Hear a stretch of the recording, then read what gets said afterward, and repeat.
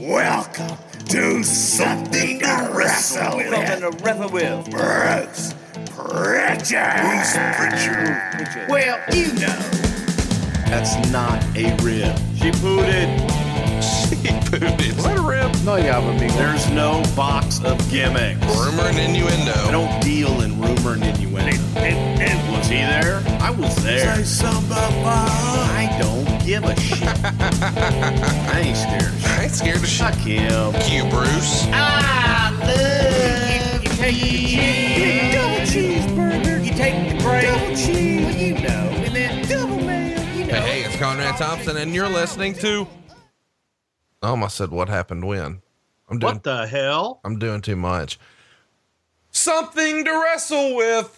Bruce Pritchard. Bruce, what's going on, man? How are you? Great. Doing great, man. Just, strolling along here and just got finished up with a great week of MLW wrestling in Orlando, Florida. And if you haven't had a chance, I want everybody to check it out on the BN network. It's every Friday night at 8 o'clock Eastern time. And it's a great alternative to all the wrestling that's out there. MLW wrestling. Got to check it out. You know, I got to tell you, I was a little skeptical when I heard that they had a TV deal, but I checked it out, and man, the production is legit. They've done a really good job with it. And I don't know how much of that is because of you and how much of that is because of Tony Schiavone. Wait a minute. What? Wait a minute. Hang on. It's an MLW show. Tony Schiavone's there. Bruce Pritchard's there. What the fuck? Did I get left out of this deal? I think you need something else to do. Because you got all this downtime, Conrad, and it's going to be, I think, what is it? Idle hands lead to bad things. Yeah, I think you quoted that right, Jerry. Hey, so you had a heck of a week, man, between the MLW tapings this week and then on Monday Night Raw. What was that like, man? Being back in the saddle there in Houston, Texas, and you're a big star now. How about that? What do you mean now? Dude, what is it? I'm a big star. My foot hurt so bad a couple weeks ago I couldn't even get a pedicure. Oh my God, I'll never forget that moment. If you're not familiar with what we're talking about, you got to follow us on Twitter. He is at Bruce Pritchard. I am at Hey it's Conrad. And man, our Twitter blew up this past week talking about the Bob Holly episode. I've often said that it's the ones that never win polls that sneak up on you. Now, of course, Bob Holly did win a poll, but we had tons of feedback before the show aired. What are they doing? Bob Holly. Oh, Bob Holly was a jobber. He sucks. And then I even got a ton when the show posted. Over 3 hours on Bob fucking Holly. Are you serious? And I'm happy to say it's probably the most well-reviewed episode we've ever done. Yeah, it was. And I even picked up the phone and I called one Bob Howard, a.k.a. Bob Holly. And, he was overwhelmed with the response that he got and just the fact that we did a show on him. And he was just so happy.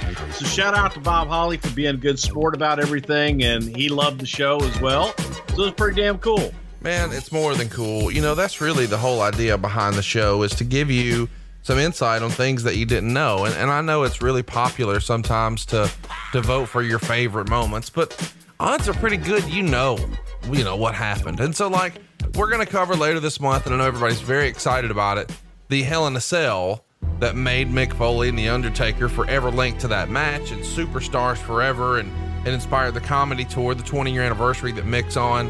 But realistically, why can't we cover a whole lot new that you haven't seen between the documentaries and all the shoot interviews and all the books and all the comedy tours? You probably already know all that, but a guy like Bob Holly, man, there's just so much meat on the bone. I can't recommend his book enough. It's Undisputed Truth. It is available at Amazon and anywhere else that you might enjoy books. You can also catch it on Audible, I think. A lot of people were really intrigued by that. So check it out, man. Support Bob Holly. He has put over the show in a big way, and you guys have too. If you slept on the Bob Holly episode, see what you're missing. I think the episode that reminded me the most of is like Jeff Jarrett, because we had a similar reaction when I said, fuck it, we're doing a Jeff Jarrett episode. And it was just a ton of hate of, I'm skipping this one, and I never liked Jeff. He's not on the show. We're talking about his story, and his story is just outstanding. He being Bob Holly, pronouns pal. Of course, this past weekend, we were able to go ahead and put the WWE CW episode in the can, and that is available now on the WWE Network. And we had some of our most spirited fighting in a while on that episode. It might be our biggest WWE Network fight yet. I'm surprised we're on speaking terms right now, if I'm honest. We're not. Good. Well, We're not. Hey, but you know what, Conrad? You were talking about the King of the Ring that we're going to be doing here in a couple of weeks. I've got something there because there's some very personal moments in that. I'm probably going to end up crying like a pussy, but so it's the usual. I mean, like a regular taping for us, really. How about I you know what? I'm going to just bitch slap you here. Ready? Bam. Oh, that's right. That's right. Hey, I do feel like we need to mention something. We did talk about Matt Capitelli a little bit last week on the Bob Holly episode. Matt's going through a real tough time right now, and his GoFundMe is up, and I'd like to mention that. It's GoFundMe.com/Matt's Biggest Battle. If you're not familiar, Matt Capitelli is the guy that Bob Holly roughed up that we spent a lot of time talking about last week. We did mention that he was having his battles with cancer. We did not mention that he has a GoFundMe. He's looking for a lot of help. Every little bit helps. And you can participate at GoFundMe.com/Matt's Biggest Battle. Bruce, you can probably speak to this. You know Matt. I do know Matt, and I actually spoke to Danny Davis from OVW Wrestling this week as well to get an update on Matt. He's really having a rough time right now. He is a great kid, and his wife is hanging in there with him.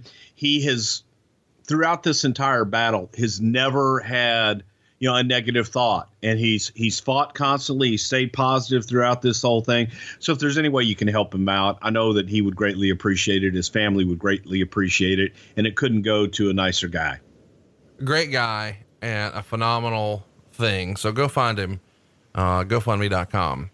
So let's go ahead and talk about the Los Angeles show too. We got lots of feedback last week. We had envisioned that tickets would be on sale by the time our show aired, but it turns out the damn ticket site was hacked. Ticketfly was hacked before we ever had our show go live. Most of our tickets are sold through Live Nation, but we just forward it all to BrucePritchard.com. But now we can definitely confirm, for once for all, the LA tickets are on sale at BrucePritchard.com. And we're coming there on November 17th. It's the day before Survivor Series, so you don't have to pick. And I've confirmed over the weekend, this past weekend, once we announced it on the show, my DMs blew up. It's going to be like half of Porn Valley, Bruce. You're going to recognize everybody. Ooh, I hope so. Well, I mean, I don't know. But will I recognize them with their clothes on? Well, we're going to find out, I guess. Bruce, hang on. Could you just drop trowel here real quick? Let me see. Oh, hey, I know you. I know that birthmark anywhere. Duke. Chicago, man, we still got a handful of tickets left. If you haven't already, snatch them up. This is going to sell out. We've already announced the sellout once before. We sweet talked House of Blues into adding a few more seats. It's June 16th. It's coming up before you know it, man. It's going to be next weekend. Come see us at the House of Blues right after NXT. Lots of questions. Will you start after NXT? Yes. Are you going to start right after NXT? No. We're going to give you a chance to get over there. Snatch your tickets up right now at BrucePritchard.com.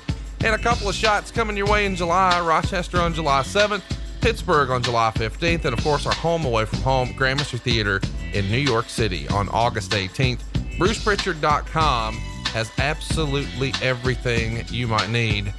And I guess we should just go ahead and do it to it, man. Let's talk about why we're here. It's King of the Ring 1993. And I've wanted to talk about this show for a long time, Bruce, because this is a show that, if you haven't watched it already, I'm going to encourage you to go watch King of the Ring 93. Whether you're a younger fan, a newer fan, you've seen it many times, you haven't ever seen it before, watch King of the Ring 93 this week.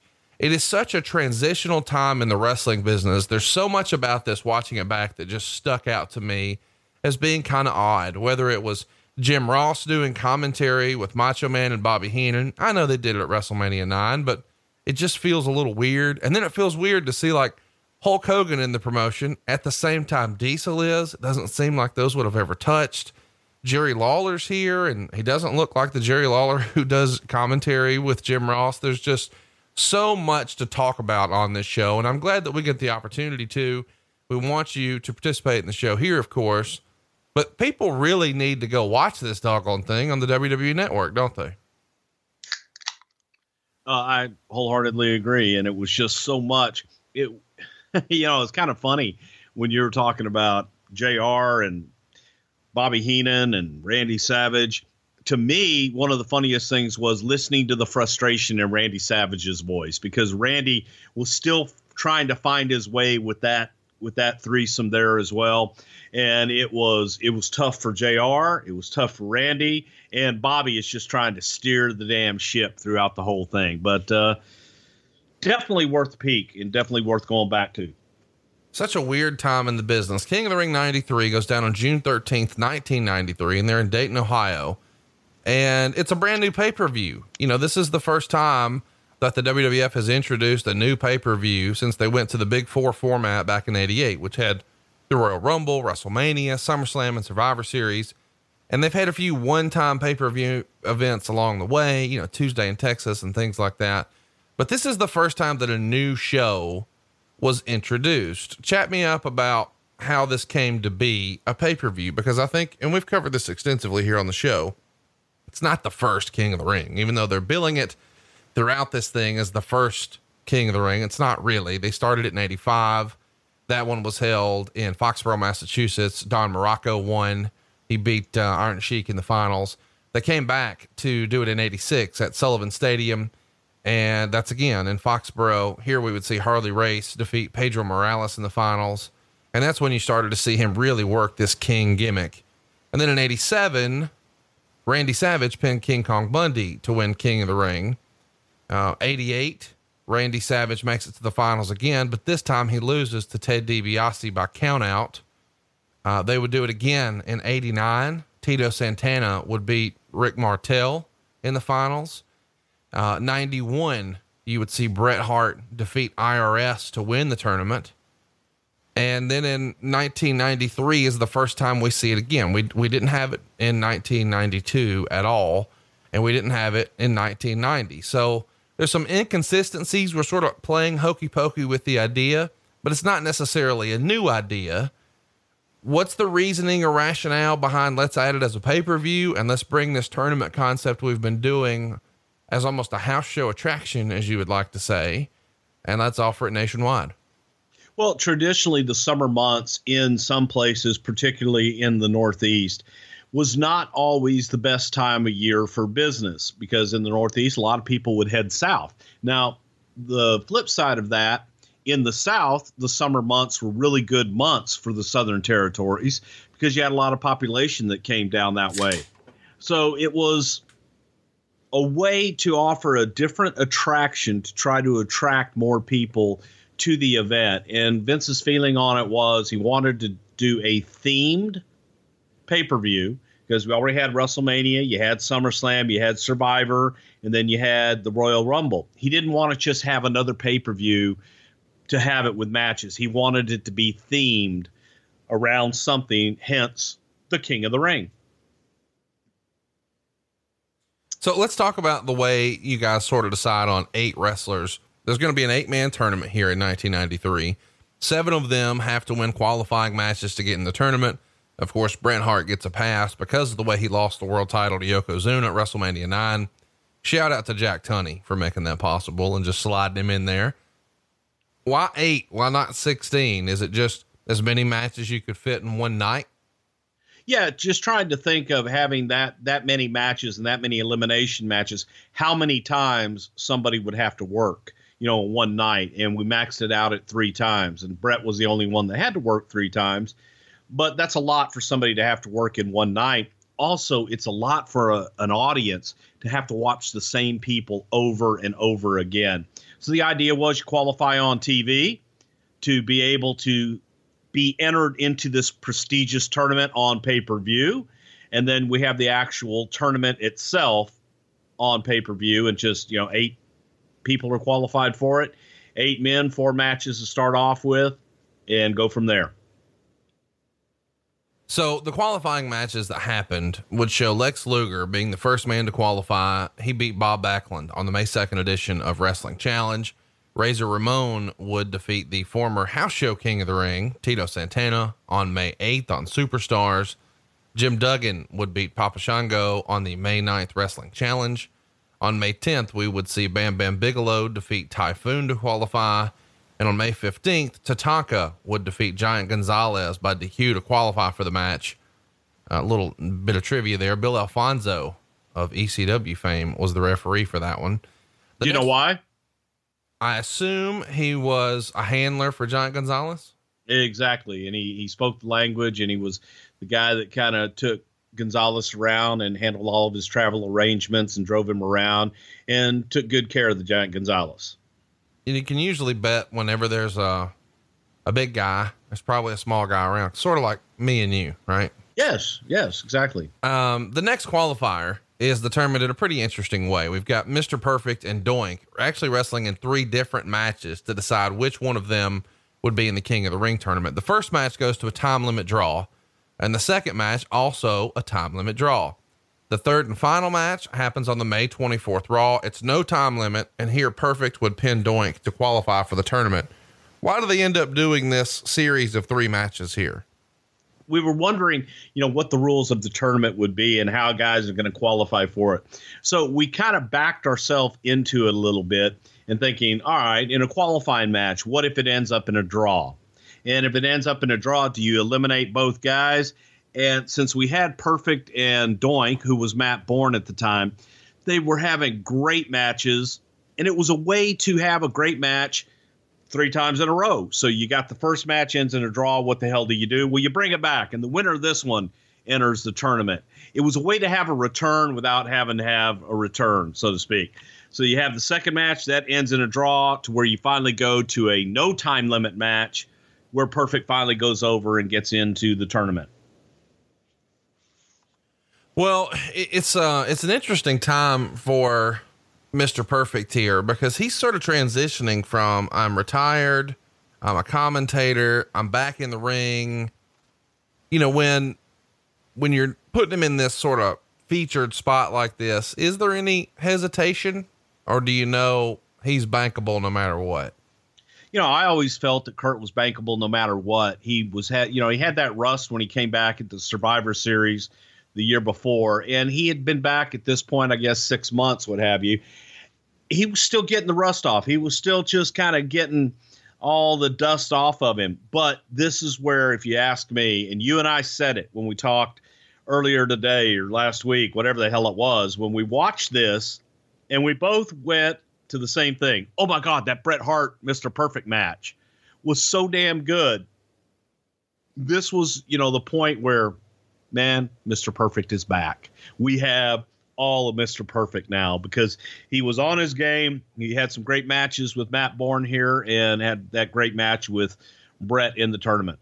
In a weird way, it almost feels like when you guys are doing these time limit draw matches, it's almost a way for him to work through a longer match like that, just to make sure that all that ring rust is off. He's got his wind underneath him. He can pace himself long enough to put on a match like that he's clearly going to need for Bret Hart in pay-per-view, right? Yeah. Working with Matt Bourne, Matt's going to make you earn it. And Matt was, he didn't always look it, right? But man, that son of a bitch was in great cardiovascular condition, and he would blow you up if you weren't in shape and ready for him. So I guess the question is that Pat Patterson thinking, hey, we need to sort of push Kurt to the limit? Is that Vince McMahon's call, or does Perfect say, hey, let me make sure I'm pay-per-view ready. Give me Doink? No, it was, they were having great matches on the house show. So we wanted to replicate those on TV. And one of the reasons that he was with Matt too, was to get him back in ring shape. They had worked in the Pacific Northwest earlier in their careers. They knew each other, and oh God, Kurt and Doink could have wrestled with their eyes closed and had a great match, and not with their eyes closed and their mouths taped where they couldn't even speak to each other and have a great match. If you had to compare Doink to someone on the current roster, not the gimmick, the performer, Matt Bourne, his personality, his style, his motor, whatever you want to call it, could you? Kurt Angle. Okay. What about Mr. Perfect? Mr. Perfect. Don't say Ziggler. Everybody does that, but it's because of the hair and the selling. Pick somebody else. He's similar, but I was going to go a different way. And I was going to go with, somebody like a Seth Rollins who can work with everybody. There you go. Here's a crazy one for you. Kevin Owens. Okay, I wouldn't have thought of that. From the heel perspective. Sure. Kevin can go, and he's very similar in the way that he works and put things out there. Well, let's talk about the May 23rd Wrestling Challenge. Mr. Hughes would defeat Kamala to be the final entrant in the King of the Ring tournament. I'm not sure when we'll talk about this again. Tell me about the Kamala babyface turn around this time. Of course, Kamala, historically the heel, well, he was the big nasty heel when he was working with Hulk Hogan back in the 80s.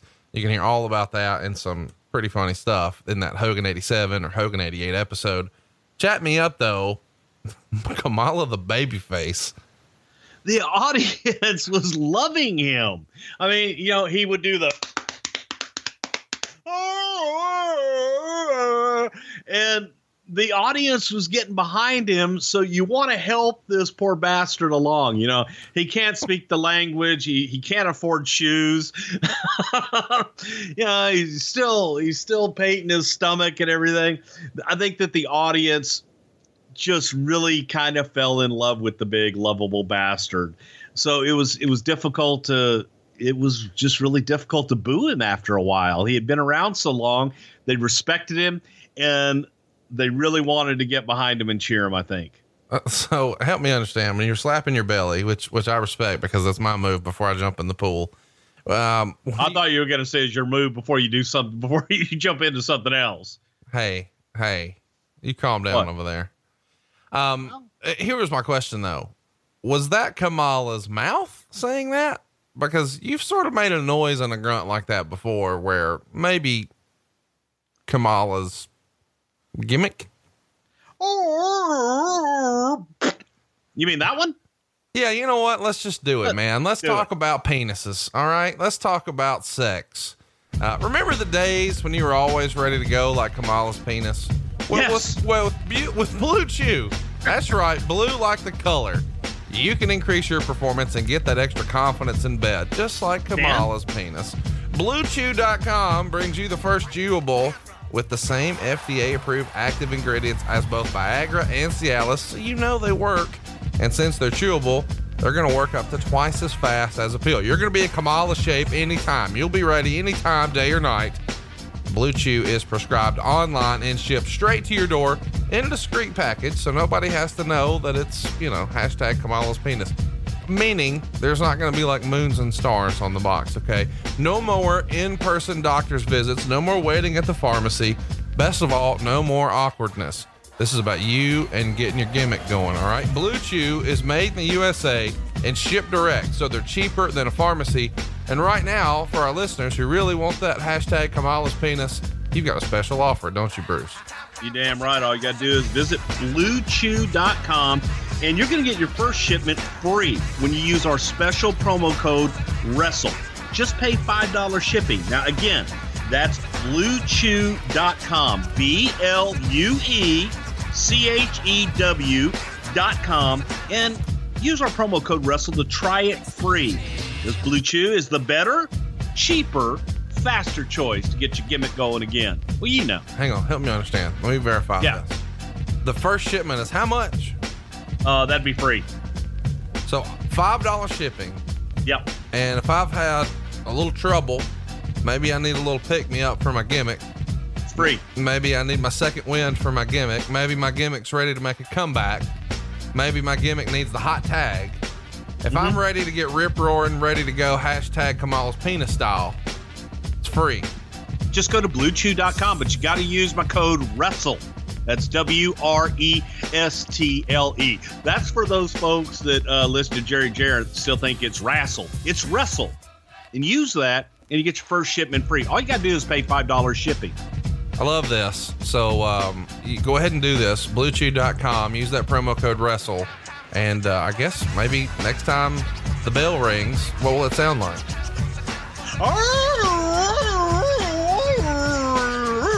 There you go. Time limit draw right there, baby. Woo! Be able to go Broadway all night long, baby. Before we get, it should be hanging from the rafters. Before we get into the King of the Ring pay-per-view, let's talk about where the company is here, because I feel like this is important to sort of set the tone for what's happening in wrestling. The average attendance in June of '92, where business was certainly on a bit of a downslide, you were averaging 3,900 fans. By June of 93, just 2,600 fans. So it's a 33% dip here. As far as the gate, the actual money, it mirrors. It's down 33%. You were doing $50,700 in June of 92. Here you're averaging $33,930. The house shows are just flat, not selling. But oddly enough, television ratings are up a teeny bit, a tenth of a point. Where is the company from a summer of 92 perspective? And I know you weren't quite there back again in June 92, but you are here in June 93. Is this the first time you can sense a real noticeable slide in company revenue since you've been there? Because it feels like you guys have sort of been on the upswing. There may have been a couple of little dips or peaks or valleys here or there, but this is the first noticeable, like, oh shit, things are changing. Yeah, this was especially for me, and I've been away for a little over a year. So to come back and kind of get into this, it was a little eye-opening, and it was, damn, man, we've got a fight on our hands, and we need to change something. There was definitely a feeling of, it wasn't desperate, but it was, damn it, we've got to change. We haven't changed in so long. And when you went back and looked at the model, for so many years, we had followed that same model, and it was all about, the Hulkster on top and the big babyface champ. Well, we had made a change with Brett, and then immediately when that opportunity arose at WrestleMania 9, made the change back to Hulk. And it just was, it was a learning curve. It was a learning curve, and we were feeling it for the first time business-wise in a long time. And as if that's not enough, all of a sudden, you guys have a lot more on your plate. Meltzer would report in the June 7th Observer that Vince McMahon had resigned as president of Titan Sports about 2 weeks back. And while that is a major news item, it was largely being kept hush-hush. He was technically both the president and CEO. And it's the largest wrestling company in the United States. But here, he's transferred control over to his wife, Linda, allegedly sometime in mid-May. Now, he's still going to remain CEO of Titan Sports and will remain as a television personality, but Titan was not hoping that this information would get out. But it is sort of well known that NBC is going to start working on a story. And all of this has to do with the ongoing federal investigation about steroids, of course. They acknowledged this publicly to people in the company in Halifax on May 24th. Where Vince addresses the crew and says that Linda is now the president of the company, taking a spot he's had since 1982. Were you there for this meeting? And are people sort of starting to panic? Because this federal investigation, there had been whispers for a while, but when you see a move like this, you've got to start to look around and say, oh shit, are we in trouble? Wait a minute. I'm really confused here because I thought Jerry Jarrett was brought in to be the president of the company and run the company. Listen, I'd really like to not talk about Jerry Jarrett today. Can we get through this episode and not talk about Jerry Jarrett? I can't make any guarantees about that. Okay. Can you answer this question? Well, no, this was a move, made by Vince because of the investigation and because of us going to trial and everything. And Vince also wanted to, this was public. I don't know where they get that this was something that was kept hush hush. We announced it publicly so that it wasn't, per se, the president of Titan Sports going on trial with the whole steroid distribution deal. So Vince just in name, made Linda the president. And also Vince was concentrating more on the creative end of things. Their roles really didn't change other than title. Okay. Because I wanted you to sort of stand on what you said there. Cause you said the title change, he transferred the title change. Yes. Yeah. But really, as far as productivity, same. Same. That's why, when people say, oh, they brought Linda, was, I don't even remember what the hell Linda's title was before that. But, she was all, she ran her end, the business end of the business. Vince ran TV and the creative end, oversaw everything, was the president in title and in function. But, in a lot of ways it was in title.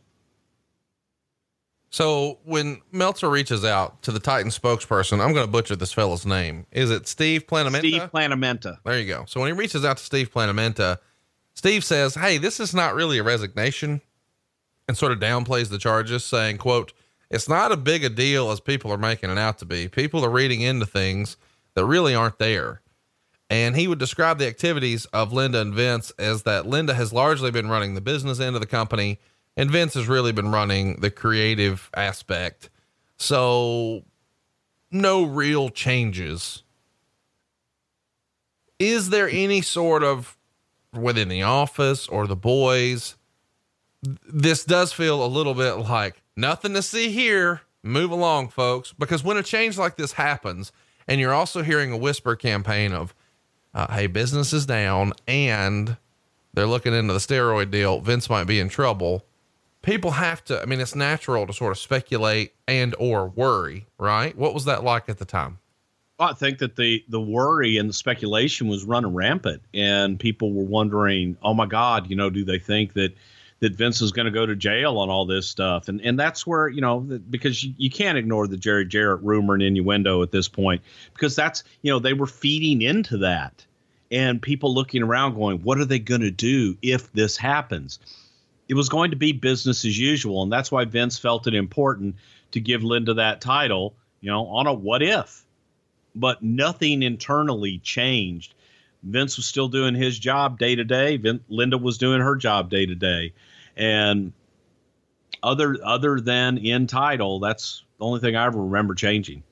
One of the things that comes out is that NBC was reaching out to former WWF wrestlers who now work for WCW, trying to get their testimony. And it almost feels like, a lot of guys would be anxious to sort of testify against the old boss. Did you guys hear that maybe that was the strategy? Don't go after the current roster guys who might be worried about sort of snitching and it affecting their livelihood. Let's go after guys who were maybe bitter or disenfranchised with working with Vince McMahon. Well, yeah. I mean, if you're going to look for a story, you want to look for disgruntled people. So of course, that's why they went after people that were no longer working with the company to try and say something bad about the company. It's the same thing that the United States government did. They, went after people outside of the company who had left the company and said, hey, will you say this about Vince McMahon? And will you say this about Titan Sports? So NBC, I guess, working on their story, had the same strategy. So here's something we get asked about a lot, but we've never actually really covered. Tom Cole is piling on the company here. Of course, their business is down. Now they've got all this Sahorian stuff hanging over them. And now a former ring boy named Tom Cole, who'd sort of been disparaging the company for around a year, officially files a lawsuit asking for $1.6 million in damages against Titan Sports, Pat Patterson, Mel Phillips, and Terry Garvin. Meltzer would write, "This is a long, involved story with many twists and turns. The lawsuit is a three-parter. Part 1 reopens claims of sexual harassment of a homosexual nature by top WWF officials. Cole first brought forth these claims last year in a front page article in the San Diego Union. The story didn't name any names, but did detail certain situations and had other ring boys claim sexual abuse was prevalent. Almost immediately, Patterson, Phillips, and Garvin, who were the three men Cole's initial claim were about, but whose names have been yet to been brought into the public, resigned their positions." Obviously, this is a big deal at the time, Bruce, and I know we're going to talk about this. I guess we should clarify here that Pat Patterson is a friend of the show here, and Pat Patterson has never been found guilty of anything ever, to my knowledge. Pat Patterson has never been charged with anything either. And the reason that Pat Patterson resigned was Pat didn't want to place any undue negative on the company. He was lumped in to a lot of this stuff just because of the fact that he was gay and he was openly gay. And Pat didn't want to bring any negative. And Pat did not have any charges, against him in this. I wasn't there when this guy filed this lawsuit. Right. I never met him. I didn't know him, when I was there before. I couldn't pick him out of a lineup then or today. But it was, a nuisance more than anything. And it got thrown out of court where, because I guess the guy didn't really have a case at all other than a lot of rumor and hearsay stuff. So that's really about all I remember. They hired him back for a very short time. Yeah, let me mention that. There was a settlement reached between Cole and Titan Sports a year prior to this, where Cole received $55,000 and was rehired as a ring boy and then offered a tryout as a ring announcer. As part of the settlement, according to the complaint here, Cole agreed to never bring up the charges again, and Titan agreed to never ask him to retract his initial charges. The lawsuit, of course, claims that Titan has breached the settlement because they failed to give Cole a tryout as a ring announcer, which is largely the crux of this entire new lawsuit, which is breach of contract. And he also says that Titan continually attempted to get Cole to go public and retract his sexual abuse and harassment charges. I do find it interesting that so many people talk about these claims and they talk about this lawsuit, but they really don't follow up on the fact that the reason he's suing here for $1.6 million is essentially because he didn't get a tryout as a ring announcer as he was promised. Yeah, it's crazy. And had, you know, as far as I know, had zero experience as a ring announcer. It's sad. And like you say, people, you know, bring it up and point fingers and everything else. But when you boil it down to the crux of what the lawsuit's about, it's boils down to a lot of silliness.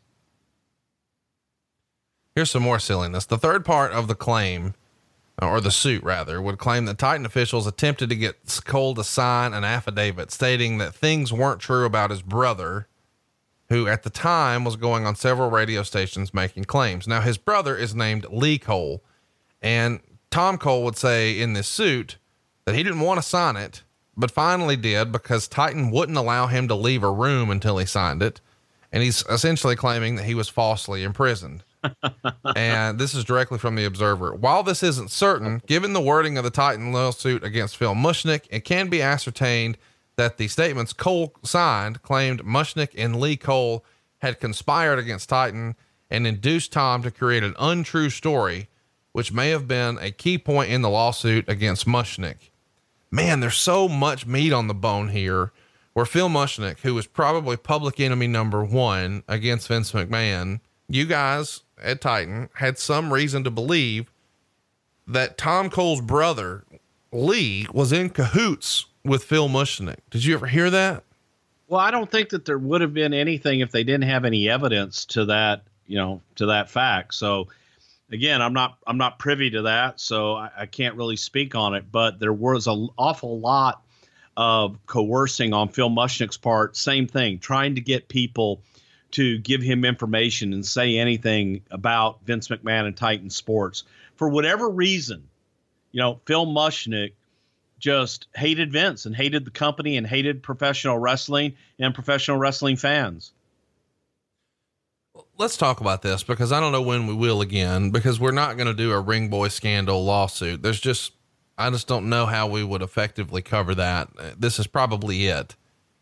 There's always been, it's such a weird thing to even talk about, but there's almost like a weird double standard in wrestling where, you know, and people have a lot of fun talking about guys in Memphis, liking young girls and things like that. And I'm not naming anyone in particular. I'm just saying a lot of guys got themselves in trouble down there and lawsuits in that area because there was such a large female contingent. And even guys like Art Barr have had situations with underage girls, and it just became sort of oddly commonplace and weirdly accepted in the old days of professional wrestling. I mean, you would agree with that, right? That there were guys who engaged in inappropriate relationships with underage girls, and a lot of the other locker room would sort of turn a blind eye to it because it was sort of commonplace at the time, which is not popular to say. I think probably years ago in the territorial days and in different parts of the country, yes. And there were also, you know, a lot of places where that was also frowned upon. And if you get an old promoter like Paul Bosch, oh my God, he hated that. However, you know, there were also those promoters that would say, hey guys, you got to get out there and you've got to bring those young girls in. So it was, you know, there were both sides of that coin. And I think that in the old territory days that was accepted a lot more commonly than in later years. Yeah, definitely. Well, here's what I wanted to say though. Like that almost feels like it gets a pass, and I don't think it should. I mean, we're talking about on some level, these are adults preying on children, and that's right. Not popular to say, but that's fucking what it is. If you're 30 and you're talking to a 14-year-old girl, you're preying on fucking children. Sick. I agree, but it was, I mean, you read stories and guys just sort of about it, and it's not fucking cool. But at the same time, it's like when you talk about the ring boy thing, everybody gets caught up. So my question is, because we haven't heard as much about this. I'm not saying it happened here in the WWF or for Vince McMahon or Titan Sports. I'm not insinuating that at all. But I am saying with the homosexual contingent within wrestling, was some of that sort of looked at the same way? Like how some of the guys sort of turned a blind eye to hanging out with underage girls. Did some of the homosexual stars have that same attitude to hanging out with young boys? That doesn't feel like it's that far of a stretch for me. Well, no, I would have to disagree wholeheartedly on that, because I feel that there was a lot of homophobia, and I think that there were unnecessary rumors and things that were brought up just because someone happened to be a homosexual. And I don't know that necessarily that there was as much of that because they were homosexual that they didn't want to draw any more attention to themselves. Okay, well, that's fair. I mean, I wouldn't have thought about that, but back then, I'm sure being a homosexual in a locker room was rather difficult. Yeah. Yeah. And, you know, I mean, again, Pat Patterson is one of my best friends, and he's got a great book, you know, it's called Accepted, but he talks about how difficult it was to exist in what is perceived as, you know, straight man's business, and being in locker rooms with guys, and the guys could brag about their conquest the night before with this girl. Right. What could he brag about? Oh boy, I had this guy, you know, last night. And yeah. And there is the whole, and this is, you know, what it is at the time. There was certainly a perception that if you were going to be a badass, that if you were going to be a manly man, then you couldn't quote unquote be a sissy or whatever. You know, now we know now that's all bullshit, but that was sort of commonplace thinking back then, that you had to sort of ooze machismo, and you had to, you know, you had to like girls to be a badass. You couldn't possibly kick ass and like guys. That's not what you do. You're dainty and whatever. Yeah. It's just, exactly. It's a weird deal, man. And I'm glad we got to talk about it, because it is something that, you know, happened in wrestling, but this whole Tom Cole thing, man. All right, let's keep going here.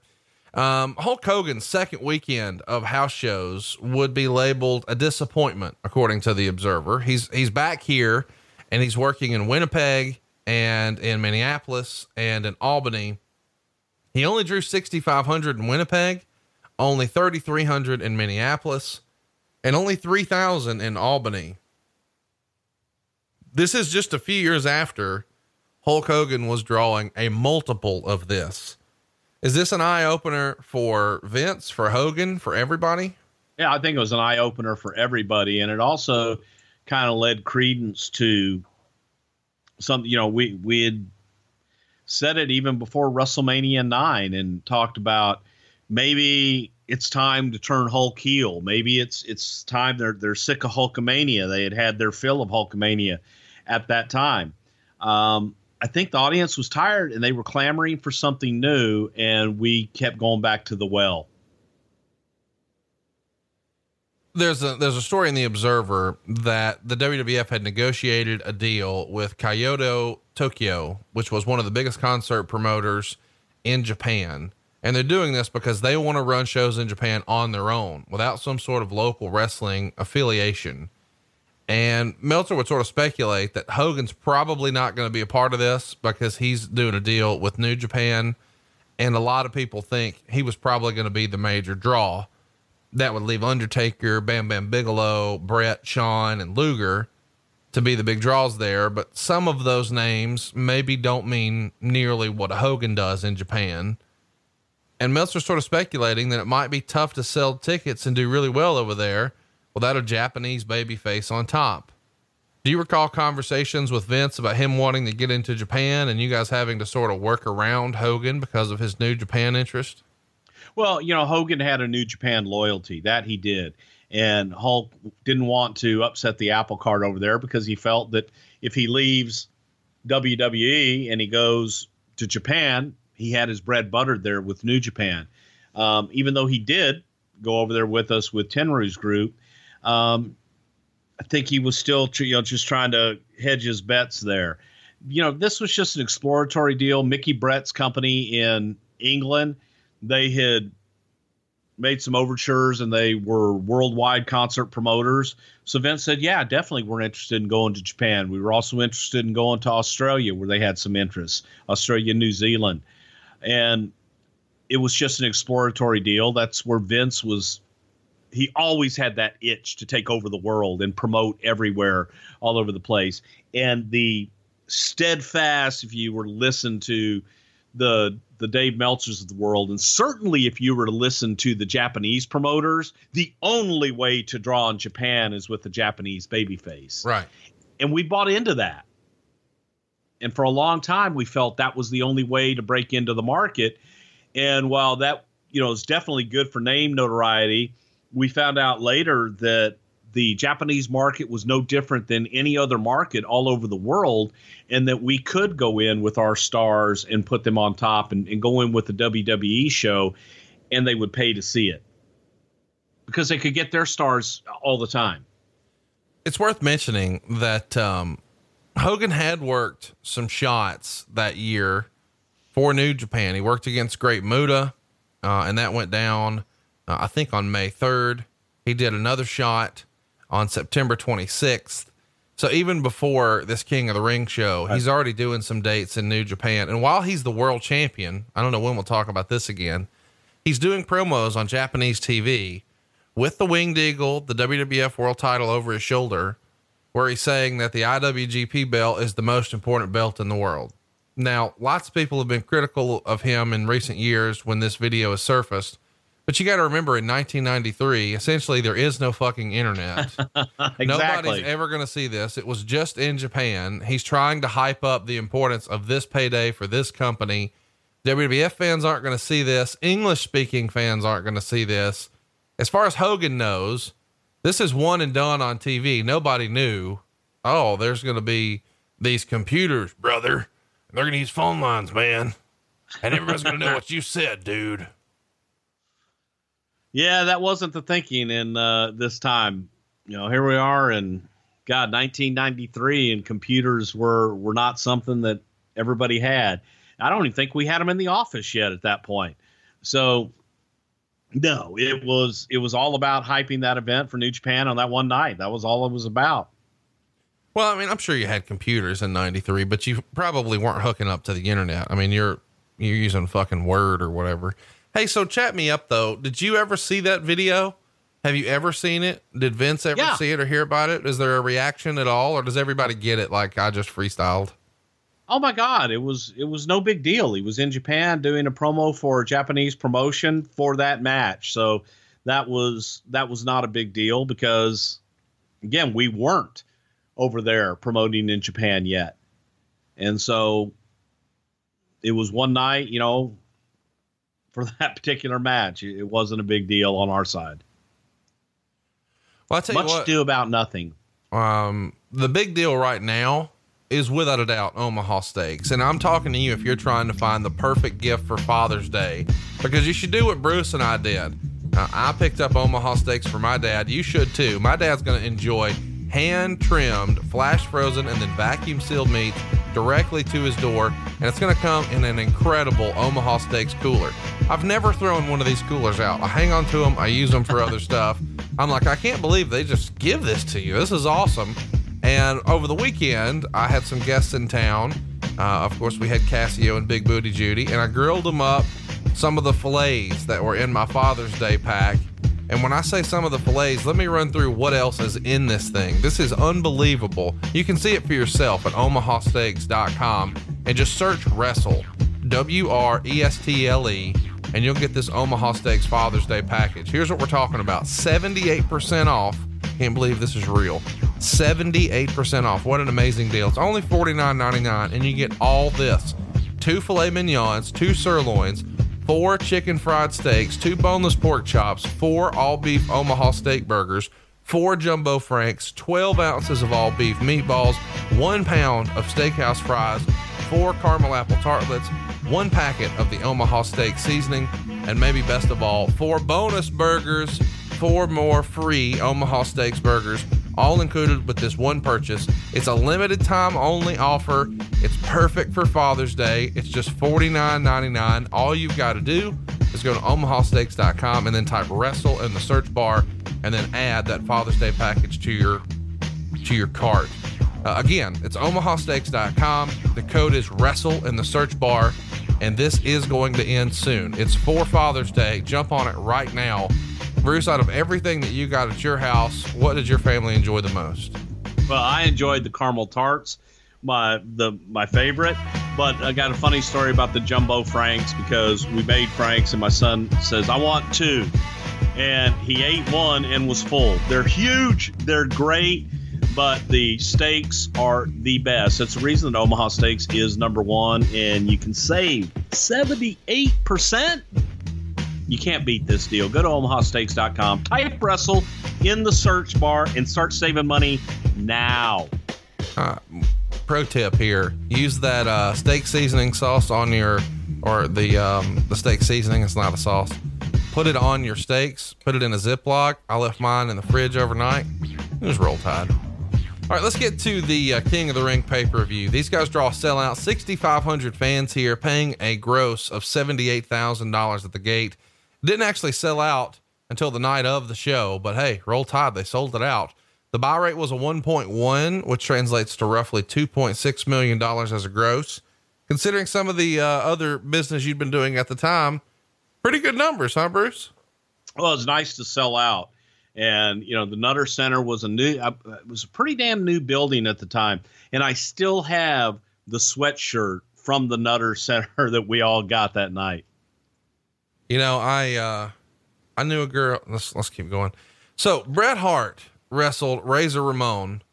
That's the first match on the card. Bret comes out sort of limping on his way to the ring, and they get 3 stars in the Wrestling Observer as they work 10 minutes and 27 seconds. Ramon is signaling for the Razor's Edge as the finish, but then Hart turns it into a cradle for a near fall. And then Ramon goes for a backward suplex, but Hart turns in midair, falls on him. Really creative finish. Good match to start with. And 2 Hall of Fame talent, man. Hell of an opening match, I thought. How about you? Yeah, I thought it was an excellent match, you know, and the audience was into the 1, 2, 3 Kid Razor Ramon angle that we had started. They had good 1, 2, 3 chants that were going crazy that night for Razor. So he had some pretty damn good heat. And again, sometimes you forget. You get used to seeing guys all the time. And I forgot just how big Scott Hall's a big son of a bitch. He really is. I mean, I think people sort of sleep on him because, you know, he was paired with Kevin Nash for so long, and Kevin Nash is a 7-footer. But Scott Hall is every bit as tall as Hulk Hogan. I mean, yeah, Scott's a big boy. Yeah. And he can go. Absolutely. No doubt about it. Hey, so let's talk about the match itself. You know, one of the things that Bret would write in his book, he was instructed to directly from Pat Patterson, is don't win any matches with the sharpshooter. And Bret doesn't really understand why, but whatever. They work a spot with Razor where he stomps his hand in this very first match. And they're saying, hey, that broke my fingers. And they're using that as a reason to not be able to apply the sharpshooter for the rest of the night. I know we've had our time here talking about the pros and cons of Bret Hart in the ring and out of the ring, but that's some fucking good stuff right there, is it not? No, that's some great stuff right there. When you go back and you watch something that simple, Bret was so good. We're talking 1993 now. Bret was so good about having those nuances in his match, but he was also smart because then he would go and he would talk to the commentators and let the commentators know what the story of his match was, know what the story for Bret Hart was that entire night. And for a guy like Jim Ross, man, that's commentary gold, because that's something that JR could then pick up on, and Bobby Heenan, they could pick up on it. And we told that story all the way through the night. So I thought it was genius. No doubt about it. Good stuff, man. If you again, I can't recommend it enough. You've got to watch this. We should touch on Brett's book because Brett wrote about this show because it is a sort of a critical moment in his career. I guess we should set the stage for you. If you haven't already, you need to go listen to our WrestleMania 9 episode because that's the pay-per-view that happened right before this one, of course. And they weren't doing pay-per-views every month. So that WrestleMania 9 was the most recent pay-per-view. And in the main event, it's Bret Hart defending his world title against Yokozuna. Yoko would beat him, and then Hogan beats Yoko. So the person who leaves as world champion in the Bret Hart Yokozuna match is Hulk Hogan. And we cover that in long form and discuss the rumor and innuendo around SummerSlam and sort of what Bret believed to be the case. And all of that is going to change here tonight. So that's sort of the underlying theme of the show. And this episode is essentially part 2. You need to go listen to the WrestleMania 9 episode to hear the whole story. Bret would write in his book, though, I showed up in the dressing room for King of the Ring in a dark mood and promptly drew a blackboard cartoon of Beefcake with his face buried in Hogan's ass cheeks with a caption that read, "Be careful, Brutus.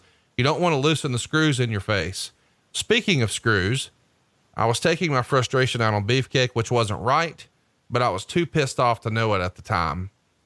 Do you remember Bret Hart's demeanor heading into this? Of course, he was the champ. Now he's not the champ. Hogan is. He's got to feel like I'm going to get my shot with Hogan and I'm going to get a sharpshooter win over Hogan. But now he realizes here that shit's not happening. Ain't happening. And Bret was upset. Bret came in, Bret was pissed off, and Bret felt that, you know, the rightful match was Hogan and Bret at SummerSlam for the title, and that Bret should have beat Hogan for the championship. And that was something, you know, Hogan was on his way out. And that was something, you know, Vince had made that decision. And of course, all that heat goes to Hogan as far as Bret's concerned. And Bret came in. I remember the chalkboard because every night Bret would draw something different on the chalkboard. And it was like, come on, Bret, you know, chill out. But he was pissed off. He was pissed. He was in a foul mood. That's the best way to put it. Next up, we've got Mr. Perfect working with Mr. Hughes. They're going to go 6 minutes and 2 seconds. Meltzer would write, Perfect sold big for him early since he's still largely unknown and needs to be gotten over as a new monster. Hughes is impressive in one thing. For a guy his size, he comes off the ropes great, but that's it. Some problems working together and some big bumps by Perfect before Hughes was disqualified for hitting him with the urn he quote unquote stole from Undertaker that aired earlier in the weekend. $1.25. Mr. Hughes had sort of an interesting run here with the company. It seems like he was always in and out hokey pokey style for very short runs. What were you guys thinking about Mr. Hughes here in June of 93? Well, we thought we had a big bastard for a good heel. And I disagree with Dave as I usually do. I thought that Hughes looked pretty damn impressive in there. He was a big guy that could move. He could do some impressive things. When people look at the business strictly as a work and you think that everything should be pretty and perfect, when you watch a real wrestling match or you watch the MMA, there's shit that gets fucked up. There's guys don't always cooperate, you know, as if it's a work and make it look too easy. We know it's a botched spot, but the audience doesn't. And I thought that, you know, Perfect and Hughes told a good story. I thought Hughes looked pretty damn impressive in this, and he was a big guy that we were bringing in, hoping to be a big heel, nasty challenger. Speaking of nasty challengers, Bam Bam Bigelow is working with Jim Duggan here in 4 minutes and 59 seconds. Here's what Meltzer would say. Duggan tried a spear, missed, and hit the turnbuckle. Bigelow then scored the pin after a headbutt off the top rope. Duggan is awful, but that's hardly news, is it? $0.25. I got to tell you, man, you know, sometimes, most of the time, I have a similar taste for wrestling as Dave Meltzer, but I really enjoyed this match for what it was. It's 5 minutes and it's sort of old school Southern wrestling. These guys are making everything matter. They're looking to the crowd for everything. If you went to house shows or spot shows or independent shows or basically non-televised wrestling anywhere in the South or the Midwest for that matter, you got a lot of this style match. And it was reminiscent of that to me. And everything about this show was just nostalgia for me, from the way the ring looks and the way the crowd looks and the sets and all of this was just nostalgia. And so was Jim Duggan, even though he was in different gear here. He's not just in the blue trunks. He's got the singlet. I loved his gear. Yeah. I thought it was good. And he is very old school and sort of getting the heat. No, he's not doing, corkscrew planches and he's not working a strong style, but it was an entertaining match for what it was. It's 5 minutes. I thought it was damn entertaining. It was two big bastards out there, locking horns, and Bigelow's and big impressive son of a bitch. I thought that they had a pretty damn good match for two big guys going out there. I'll tell you, I know that this pay-per-view is not usually well received, but I really enjoyed Bret Hart and Razor Ramon. I thought that I've always been an undercover mark for Mr. Hughes, because I just thought the bodyguard gimmick, he looks like the prototype for a villain in a movie, right? He's like, he's like nasty.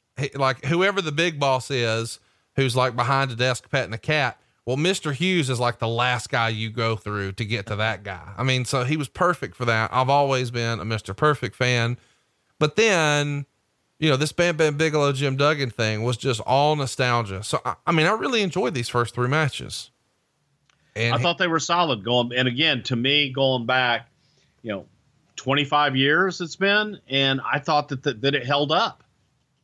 Yeah. Again, I don't expect, an AJ style, Seth Rollins style match when Jim Duggan's out there. My expectations are set properly. That's not what he does, However, after we're putting all this over, and I just don't understand it. It came to a screeching halt for me with Tatanka and Lex Luger, and Meltzer fucking liked it. He gave it 2.25 stars. But he gave both, the Bigelow match and the Perfect match, really inferior ratings. 1.25 stars for Mr. Perfect and 1/4 star for Bam Bam. This Tatanka match goes 15 minutes as a draw, and it eliminates both guys in the process. And they're making a really big deal with Luger's out, sort of posing with the mirror. And the mirror, I want to talk about that because it's a lot different from the mirror we've seen before. It's less ornate. It's got the big base on it, so the ring canvas can move around and it won't tip over. It's also not real glass, or a real traditional mirror. It's like a reflective surface. You can tell if you know what to look for. So there's lots of precautions taken here to make sure that this thing is sort of ring ready and not a danger or an embarrassment. But there are little subtle things that make you think maybe they're going to do something different with Luger. And we start to hear it a lot after the Hulk Hogan match. But for one, there's not like this gaggle of women and all the sparklers and the pomp and circumstance that there were at WrestleMania 9. But he is still sort of doing heel stuff in his post match. Did you guys know at this point, before he goes out there, all right, goddamn pal, we're going to start you on a tweener routine. Going to be a baby face coming up. Or did you not know yet? We really didn't know yet, but knowing Vince, Vince loved Lex. He loved the look. For me, watching this whole damn thing, first of all, Lex had to be reminded, work the mirror, because at first, he just was oblivious going in about his stuff, and he was going to wait to work the mirror until Tatanka comes out. And it's just like, dude, work your gimmick, go to the mirror, be the narcissist. And then of course, my favorite part about it is Tatanka comes out with a tomahawk and, he attacks a man with a tomahawk, Lex does. And it was god awful. And how, again, I'm with you as far as Meltzer, how he can rate the match of Bam Bam Bigelow and Hacksaw Jim Duggan, whatever the hell he rated it, and then rate this one good. It wasn't good. And Tatanka was a load. Tatanka's a big, thick son of a bitch. He is heavy. He's big. He's thick. And he could go. Tatanka was a damn good worker. But to me, this was just oil and water with Lex and Tatanka, and it was just god damn. From Lex, not wearing the pad, and then the pad. They make a big deal about Lex wearing the pad on his forearm, right? We should explain this. Lex Luger had been on the shelf because he had to have steel plates and screws put into his elbow or forearm. And so he's been knocking guys out with this. That's sort of the gimmick. And beforehand, the referees bring him a pad and demand that he put it on or say that he's going to be disqualified. And it is sort of fun because they're saying the steel plate is in his forearm and not his elbow, but they want him to put the fucking pad on the elbow. No, they want him to he was supposed to put it on his forearm. He would just pull it up to his elbow. Well, the whole thing is just ridiculous. Silly. Yeah. It was the drizzling shits because Lex wouldn't wear it right and didn't do it right. And there was no big sell there. And then he, it just sometimes wanted to pull my hair out with all that going through it. And it was brutal. It was brutal. There's long rest holds here. They're going to go to a 15-minute time limit draw. And it's not like these guys are, mad technicians here, but they've got lots of near falls. And then towards the end of the match, it looks like, hey, maybe they're going to beat it. But of course they don't. They go to a draw, and then Luger demands 5 more minutes and the crowd pops, which in theory seems like maybe a babyface thing to do. And Tatanka had hit him with the mirror, right, to begin with. So even though he was narcissistic for posing with himself, they do that. Well, then after the match, he tears off the pad and then nails Tatanka and knocks him out after the bell, after the match is over. So it's sort of an interesting deal where he's doing some good guy stuff. He's doing some bad guy stuff. The reason I'm mentioning this is they're going to drive home after the Hogan match that Hogan wasn't able to slam Yokozuna. And they don't just talk about it in the match. They keep talking about it for the rest of the show. And Hogan couldn't slam Yokozuna. Not just, hey, Hogan lost. And oh, by the way, Hogan's eyesight's okay. Most of all, Hogan couldn't slam Yokozuna. So that makes me believe that maybe the guys didn't know, but as you said, Vince knew. We're getting somebody to fucking slam Yokozuna on Independence Day. Absolutely. And that big bastard. And plus we wanted to, even if Vince didn't have the guy at the right time and it wasn't Lex and he didn't decide to make that switch all at the same time, it was still, that's a hell of an attraction. Come slam this giant Japanese champion on Independence Day on the USS Intrepid in 107-degree weather and pass out on deck with us. Well, the thing that's interesting to me too is if you didn't know that you were going to continue that way with him, you might have continued him in the tournament, but by having him out right here, it defeats in a time limit draw. It keeps him tough. So he doesn't take an L here from a good guy or a bad guy, but it does solidify that, hey, if he gets that forearm after you, your ass is going down, which in theory could make him a legitimate threat for Yokozuna. Absolutely. So let's talk about the next match. I mean, best match of the night, and it ain't even close. It gets 4.25 stars from the Observer. This is about as good as it's going to get. You got to go watch this. And you and I talked about this before. Which do you prefer? SummerSlam 91 with Bret and Perfect, or here at King of the Ring 93? I preferred 91 because that feels like Bret Hart's coming out party. You've got, it's in Madison Square Garden. He's always been sort of a tag team wrestler. Now he's got the shot at the big belt, at least for what we think his level is going to be. I mean, I thought Bret Hart was going to be Intercontinental Champion forever. I never imagined he would go on to be world champ, not because he wasn't capable. I just thought Bret Hart was like the perfect, pardon the pun, Intercontinental Champion. And his mom and dad were there at MSG. I just think that one tells such a great story with all that, but you actually prefer this one.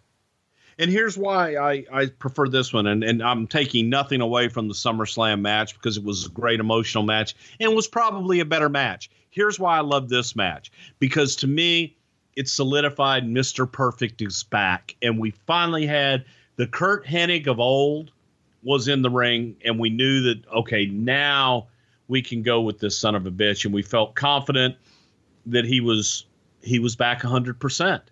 So for me, I was excited about that. The match itself, off the chart, and the guys really did a hell of a job busting their ass in there and telling a great, great story.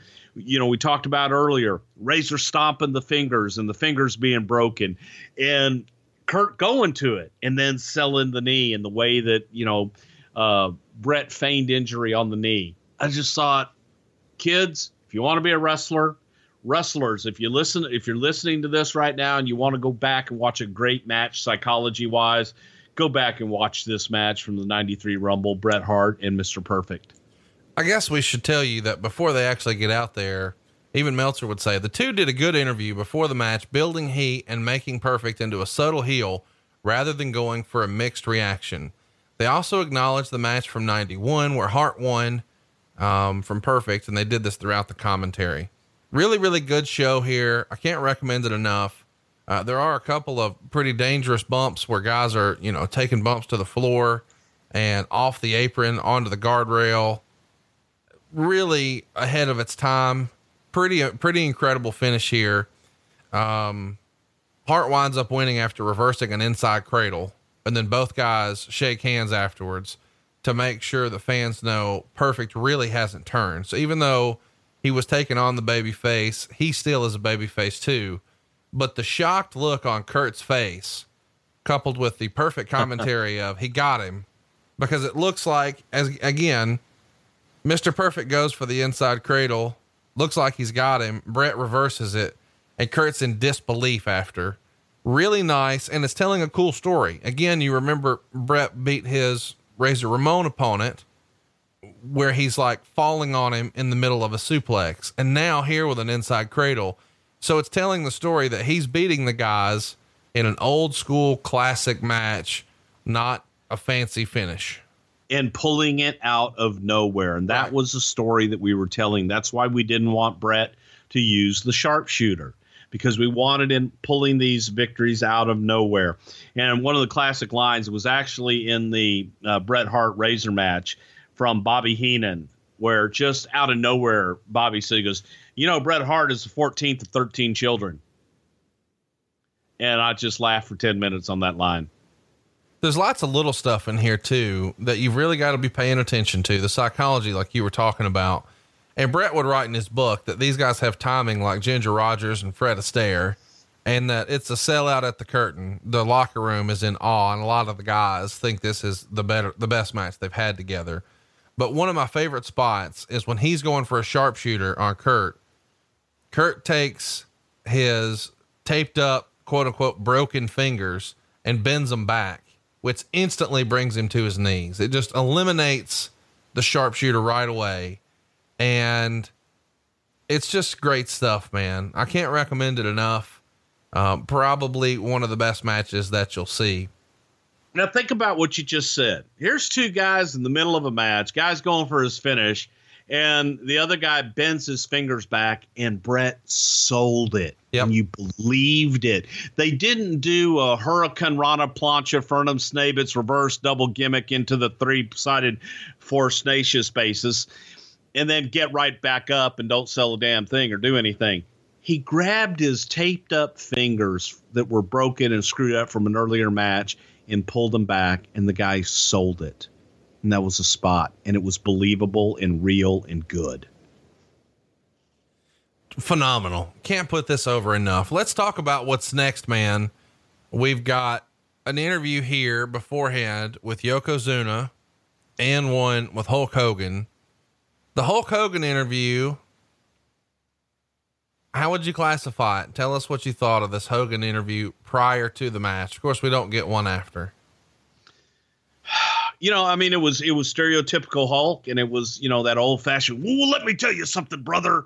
However, the old school guy in me, it was the guy that was letting you know he was going to drop the title, but he was kind of getting screwed out of it. Yeah. That was my take on it. And it's sort of out of nowhere because he's talking about, he's sort of insinuating that they can't sneak attack him. Right. Insinuating Pearl Harbor or whatever, because that's just what people went to at the time. And he even goes so far as to say, there's no body or water around here, brother. We're into it. It's like, God, what are you doing? Well, okay. And you know why there was, and this was about the same time. There was this guy named Roger Kent in the AWA who was a commentator for Burns Group. And Bobby Heenan and I had been watching a match, and it was Saito and somebody else, and they jumped somebody from behind. And Roger Kent, and this is Bobby and I watching it around this time, and Roger Kent goes, "Oh my God, what a Pearl Harbor job by the Japs." This 1993, and Bobby and I looking at each other going, "Oh my God, how the hell can he say that?" So the Pearl Harbor, we actually showed it to Vince, and we were talking, we were having a good time about it. So Vince was extra sensitive to that as well. So you get around it as much as you can, and you infer everything that you want to without actually saying it out loud. It's weird. Times change. It's weird that there's so many stereotypes in wrestling. You know, so far on this show, There's stereotypes in life. No, I'm not arguing that, but I'm saying just like a Japanese heel, like everybody knows a Japanese heel, the way they walk, you know, they have like the creepy, like if you go back and you look at sneaky. Yes. Like every Japanese. Oh, is he Japanese? Yes. And he's a bad guy. Oh, he's very sneaky. Like, Then he must throw salt. It's just like, what the fuck is this? Let's talk about the match. They go 13 minutes and 11 seconds. You can probably guess what Meltzer thought. He gave it a 1.5 stars. Here's directly from his Observer write-up. Hogan's reaction coming out greatly eclipsed any other response on the show. He is still to the masses the star of the show. How much of a drawing card he still is will be determined now as the house show matches with Yokozuna, because he's in a viable program chasing the title. And if these matches don't draw considerably bigger crowds than usual, then live WWF wrestling simply has a certain sized audience that no individual in the US is on his own as a draw anymore. Hogan gave him the entire match, teasing his inability to either slam or knock him off his feet. And this was pretty much the typical Jerry Lawler versus Monster first match of a series from the old days, in which Lawler can't do anything with the guy, then pulls down the strap, makes the comeback, and then gets screwed and loses. At one point, they did a bear hug for 2 minutes and 15 seconds. I got to tell you, those were the longest 2 minutes of the match too, were they not, Bruce? Like a bear. He put it on him from every angle possible. And even Bobby Heenan making comment, "Oh no, this is worse the way Yokozuna has worked it around to really bear down on the ribs." They had to make something out of it. It's just unbelievable. After kicking out of a belly to belly, Hogan did the Superman comeback and finally knocked him off his feet after 3 boots to the face. Now, as you remember, as a Hulk Hogan fan, as a little Hulkamaniac, he blocks 1 punch, throws 3 punches, sends him into the ropes, big boot. He does that routine not once, not twice, but 3 times before Yokozuna finally falls. And then he hits him with a leg drop, and Yokozuna kicks out. And they say he's the first person to do so. Of course, Sid Vicious did the same thing at the 92 WrestleMania. Hogan punches Mr. Fuji, then a mystery photographer. And it's pretty obvious that this is the worst fucking costume ever. There are plenty of photographers around, but this guy, he looks like the sensei from Kill Bill here. He jumps on the apron, flashes fire in Hogan's eyes, and then Yokozuna gets the pin with a leg drop. And after the match, Yokozuna gives Hogan the bonsai and has to be helped out, 1.5 stars. There's so much to talk about here. Tell me what you thought of the match, watching it now, 25 years after the fact. It was pretty bad. God, it just was so, it was so slow, and, Yoko was limited, and Hulkster, I think, they hadn't worked a whole lot together. It was brutal, and it was tough. Like you talk about, as long as they sat there in that damn bear hug, and some of the stuff that the audience, man, they just wanted to get to the finish. They wanted to see the leg drop 1, 2, 3, and they wanted to see the Hulkster conquer him and move on. And there wasn't that big heat there. So you didn't have the audience involvement in it. You didn't have that emotional attachment into really wanting to see Hulk overcome the evil Japanese menace. I think that pretty much hurt it. But in the fact it wasn't a good match. It was too long, and it just wasn't a good match all in all. But the whole photographer gimmick was an out for Hulk in a way to distract him, for that moment, for Yoko to hit him hit him with the belly to belly, take it home, 1, 2, 3. Execution was the drizzling shits, but. Let me ask you this. Did you guys know at this point this was going to be Hogan's last major show? You know, the rumor and innuendo is that his contract didn't expire until the very end of the year, but he's not working nearly the same schedule after this show, after King of the Ring. I mean, I guess we should mention that, you know, he did work the very fucking next day. It was a Wrestling Challenge taping, and I think they did some other tapings there in Columbus. And then he worked the following day after that in Huntington, West Virginia. But then he takes a couple of weeks off and starts hitting some of the bigger areas. You know, he does shows in June back to back in Chicago and then Boston. But then we sort of don't see him again until the end of July. And he does that tour that we've argued about extensively, where they went through Austria and Germany and even France, and I think Scotland and England. And I mean, so they hit a lot of those in August, but then that's effectively it for his run in the company.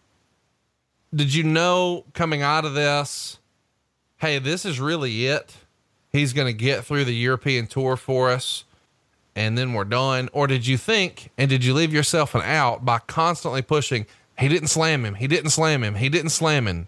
I guess what I'm getting to is, at this point, was Vince sort of leaving the door open that maybe it might be Lex Luger slam Yokozuna, but maybe the relationship with Hogan gets better, and a month later, it's going to be Hogan who finally sort of gets his revenge on Yokozuna and slams him on that boat?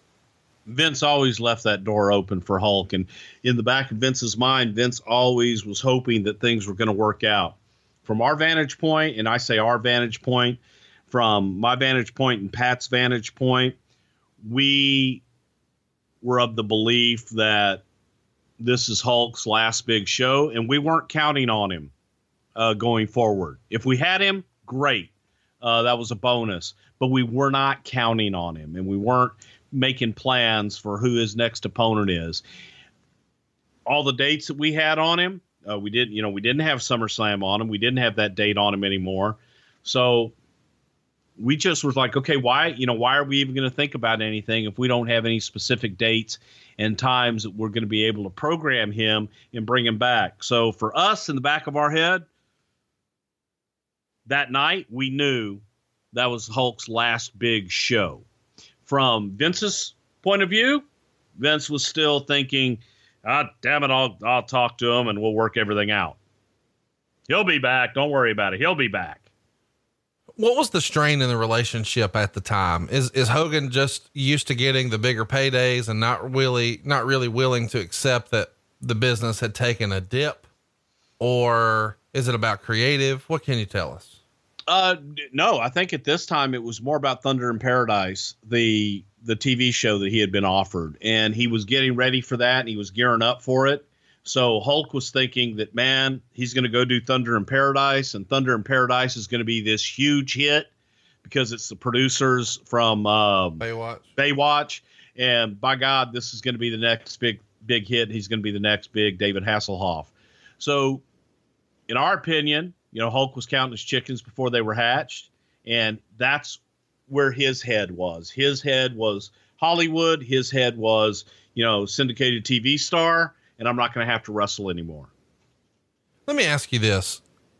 When you look back at this and you realize not only is Hogan going to lose the title here, and I know it's because of a fuck finish with the fireball, but he's going to lose to the leg drop, and then they're going to bonsai drop him. That feels like something Hogan, that doesn't work for me, brother, unless he thinks there is a return. Like the only way Hogan does that and lets them sort of squash him on the way out is if this isn't really the way out and he thinks there's still going to be, and obviously they're going to do returns in Europe, but I mean on TV. Well, I think that in the back of Hulk's mind too, I think that he was probably thinking that he and Vince would come crawling back to him and say, oh my God, Terry, I want to do all this with you. I'm going to guarantee you all this stuff. But the aftermath and all that stuff, that was Hulk's idea. The finish and all that was, pretty much Hulk and how he wanted to do it. And then the aftermath was, instead of, Vince wanted to get him the hell out of there after the 1, 2, 3, after the fireball. Right. And Hulk was like, man, he needs to do that bonsai on me and squash me and then get me out. It's amazing. Give him the ring. Let's talk about Harvey Whippleman and the photographer. It feels funny that we're throwing fire on a show where Jerry Lawler has his coming out party, so to speak. That's a Lawler thing. The shooting the fire gimmick, whose idea was that? The silly costume, is that a Richie Posner thing? Why is Harvey the guy? Chat me up about that. Harvey was the guy because he was small enough and they didn't think he would be noticed down there with all the other photographers. And the story behind the match was all of these international press guys from Japan were following Yokozuna around all week long, and they were documenting, every second of him winning the championship back. So in the midst of all of these other photographers, you wouldn't notice this one guy. So Harvey was small. He would fit in with all those photographers. And they trusted him to be able to load the camera up right and hit him with the gimmick. So it was a flash thing in the actual flash of the camera where all he had to do was mash a button and it would shoot the fire out. But, the problem with it to me was as soon as Harvey got up on the apron, Jimmy Hart came over and was pulling him down. Yeah. I didn't understand that. Because it made no sense. And the idea behind it was that the photographer was supposed to get up on the apron, and while the photographer is up on the apron, that Hulk would go over and just be on that side of the ring, and the photographer would kind of lean in with the camera and it's like a photographer trying to get a shot. And this one photographer was a little overzealous in getting the shot. And when he goes in, this fire explodes, his camera explodes in Hulk's face. And then the photographer is upset and he runs from ringside because he just cost Hulk Hogan the championship. By Jimmy grabbing him, it tells you, okay, this is a work. It drew my attention to it. Yep. And then Harvey kicking him off, it just didn't make sense. If you wanted it to be real, I just thought, and that was something I don't even know if we knew that Jimmy was going to go over there and grab the foot, because when the last I had heard and the last that I was involved in it was kind of like I just laid out to you, that Harvey goes to lean in with the camera, and Hulk is right there, and he puts the camera in Hulk's face, and the fire shoots off and burns Hulk, and then he gets down and runs away. So I don't know who added that. I don't know. Vince did it. Pat did it. Hulk did it. Jimmy just did it on his own. I don't know. I still to this day don't know whose call that was. But to me, that cheapened it. I think you could have sold it the other way.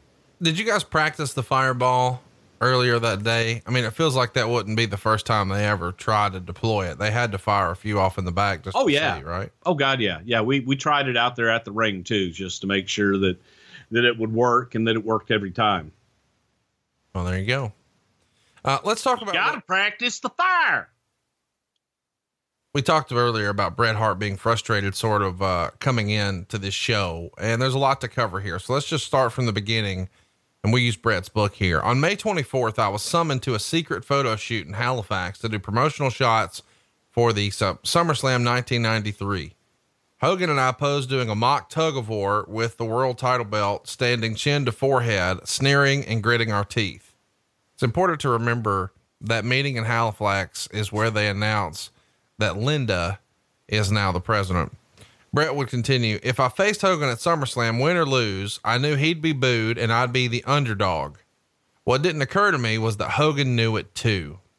On May 29th, Vince called me at home to tell me the big news that I was getting the belt back.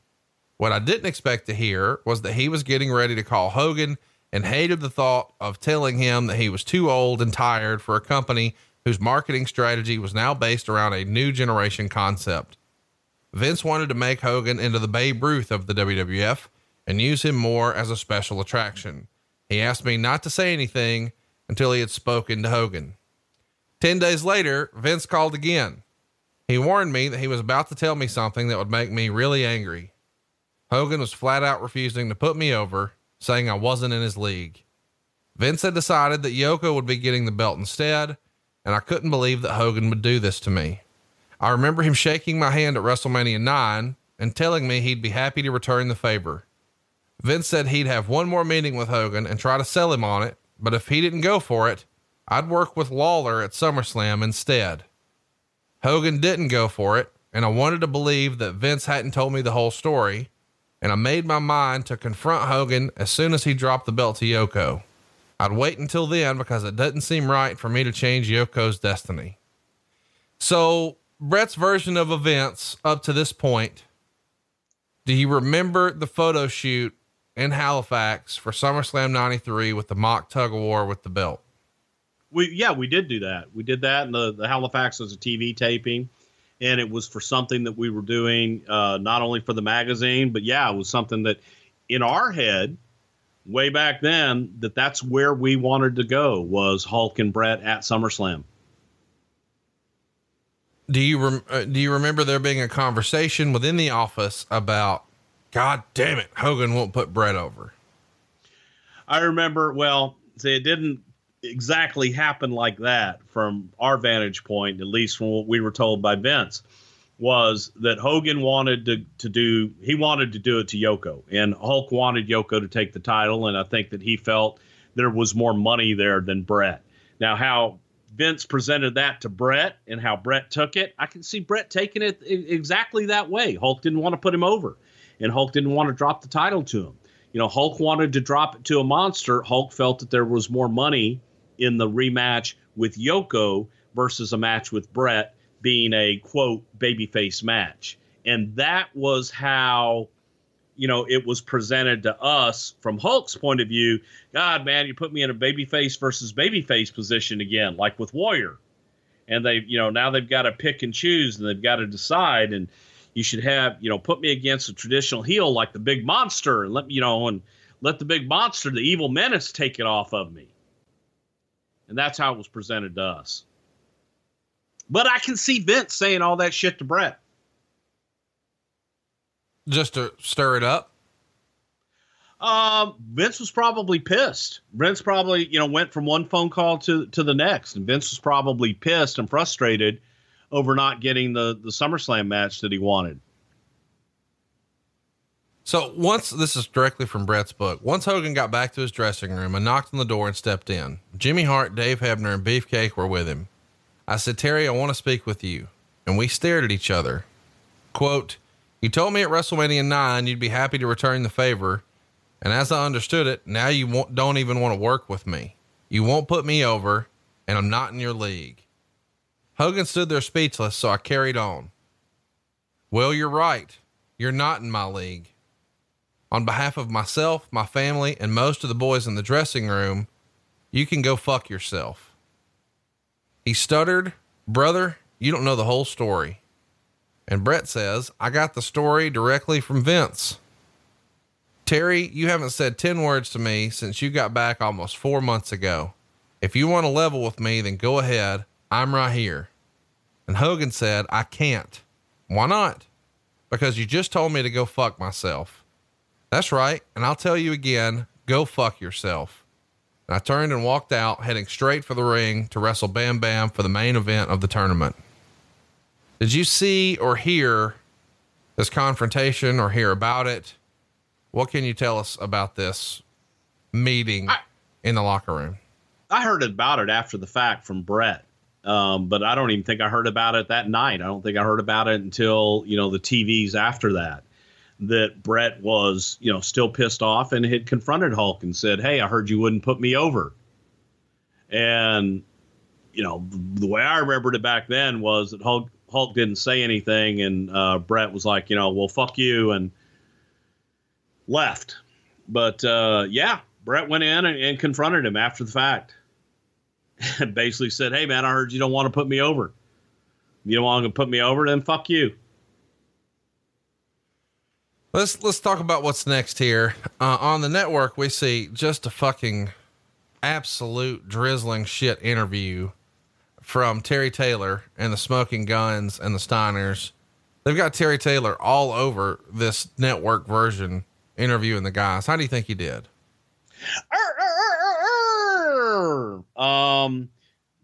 Well, you know, there was a spot in there. I think he interviewed Mr. Perfect, and all I could think of is if roles were reversed in that box of gimmicks, if it would have been Mr. Perfect that would have been interviewing, well, if it would have been the Red Rooster, Kurt Hennig, interviewing Mr. Perfect, Terry Taylor, if roles had been reversed. And that was all the thing going through my mind. Terry wasn't good. He was not a good interviewer here. And, you know, partially because he's too big to be an interviewer, and he just was a little lost. I don't think he was very well prepped either. Yeah, no doubt. I mean, you know, after anybody says anything, he says, that's a good point.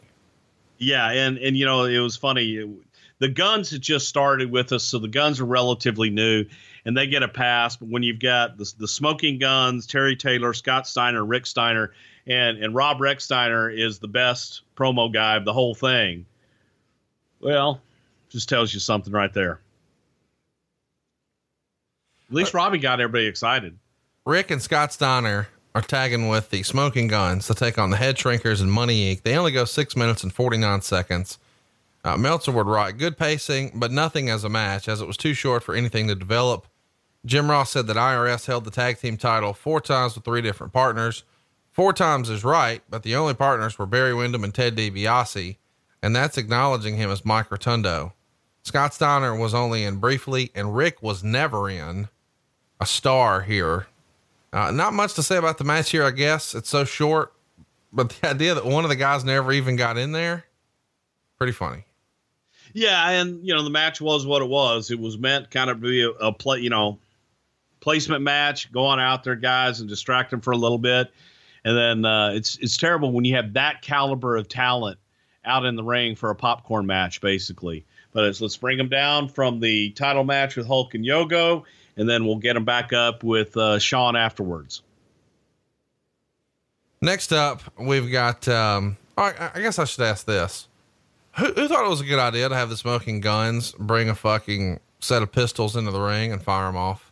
Well, they were smoking guns, and after they would shoot them off, they smoked. So they were smoking guns.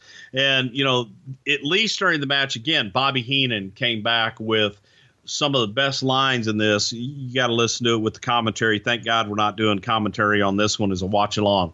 But Jim Ross, as JR does, and definitely did then, which was new for us, every time somebody would be in, you'd get the, well, IRS, he's went to Syracuse University and Smoking Guns.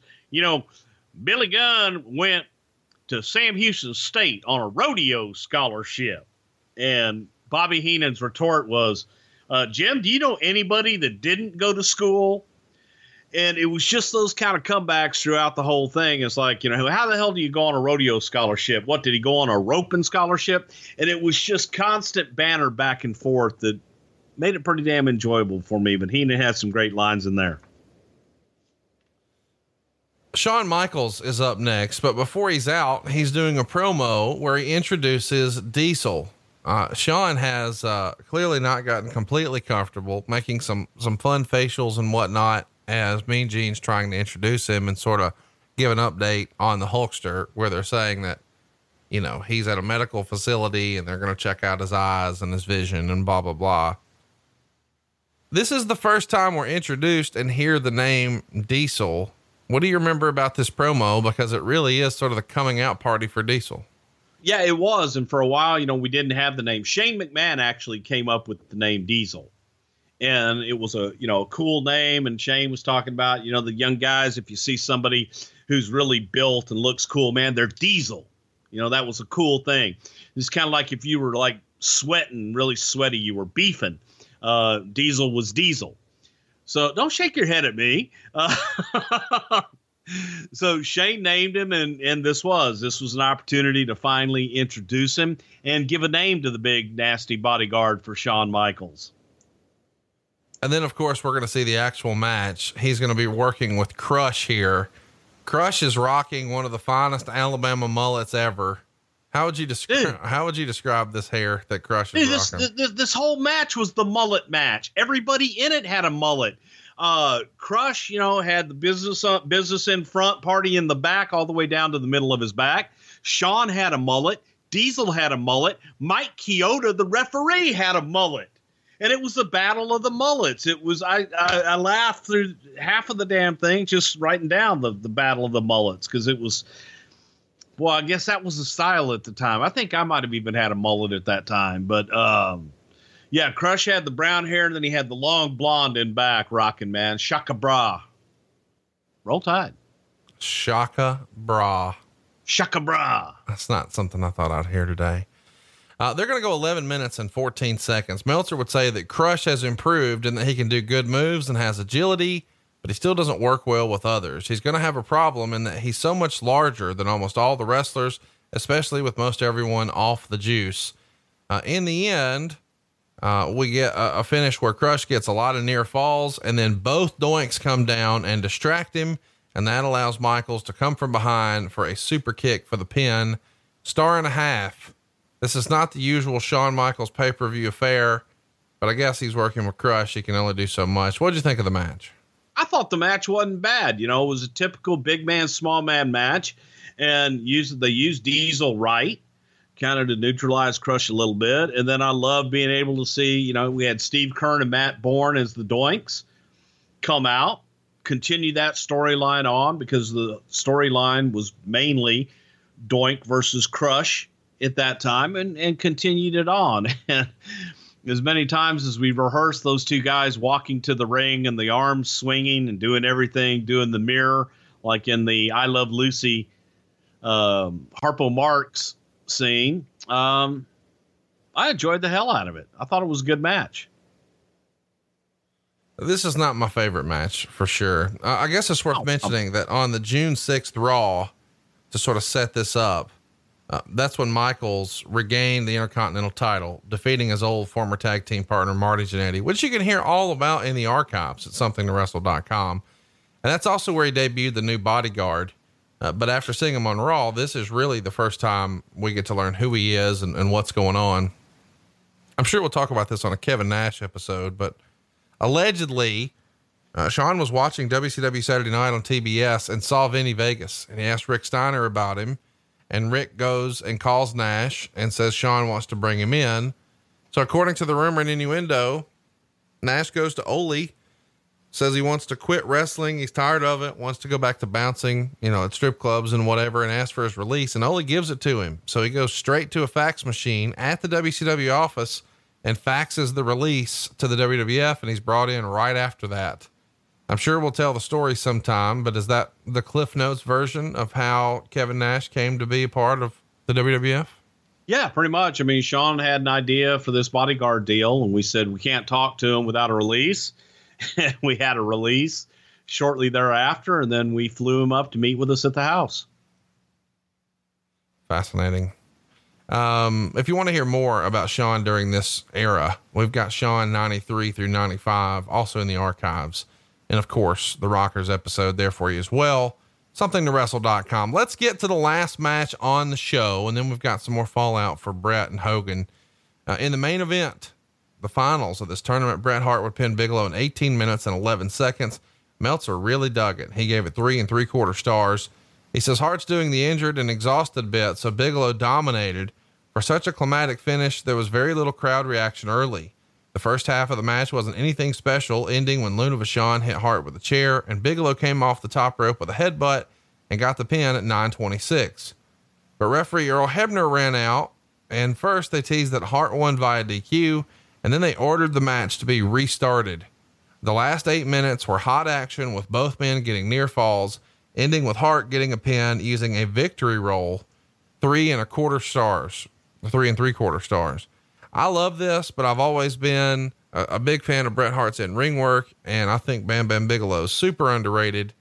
So I enjoyed this, and I love the victory roll finish. What'd you think of the match?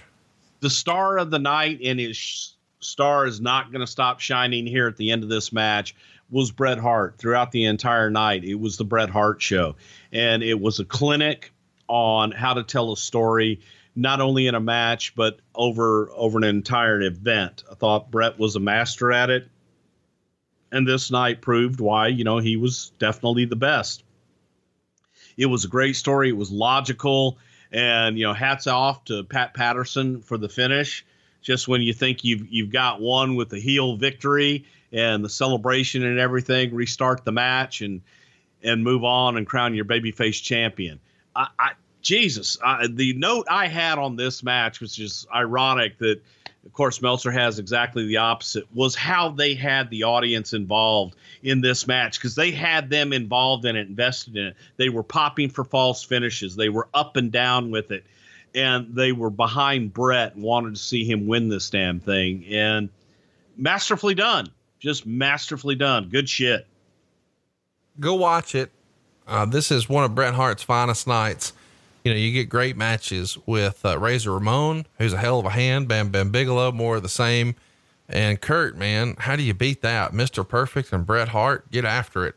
Coming out party to me for Bret Hart. I got to admit, as a wrestling fan, I still saw him as sort of that intercontinental guy. Even during his first world title run, he just wasn't really my guy.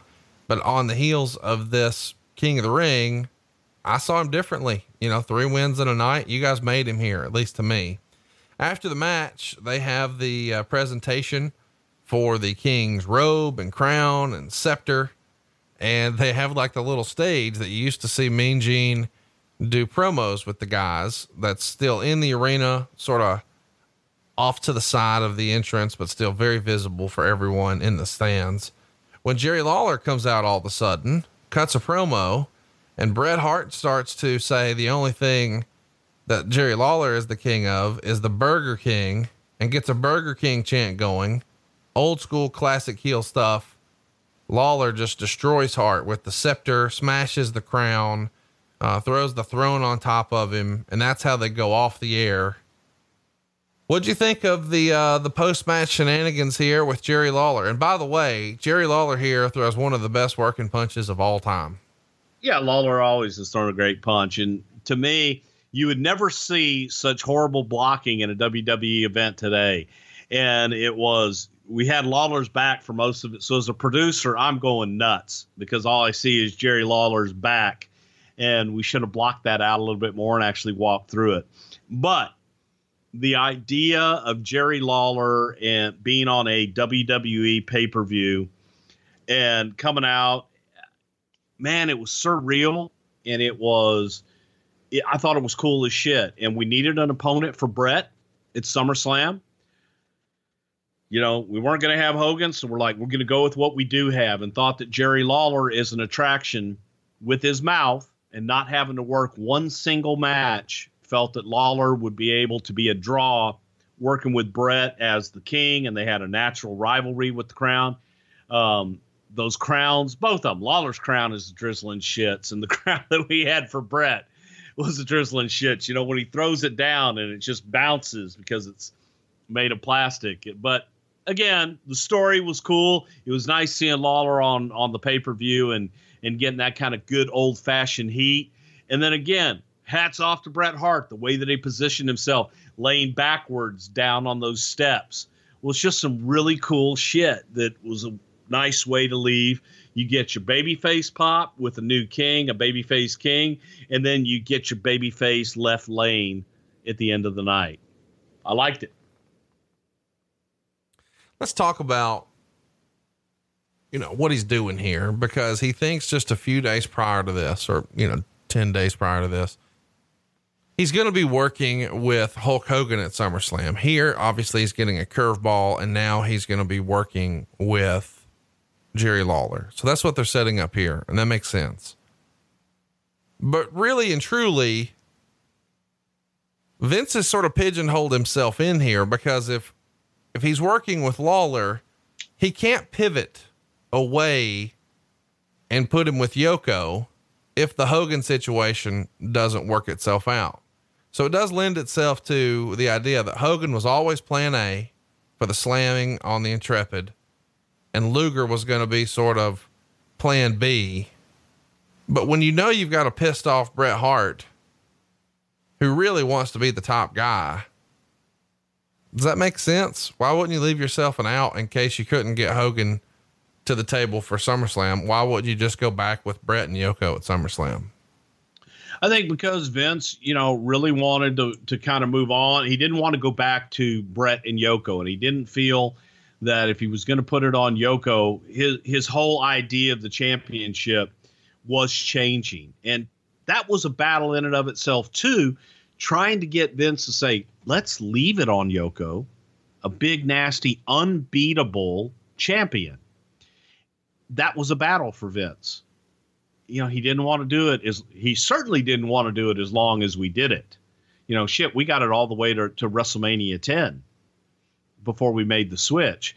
So that was an accomplishment in and of itself. So there were a lot of balls in the air at this point. We could have done Lawler on TV and gotten away with it if we needed to, make that switch. But we also had to have something in place to go to SummerSlam.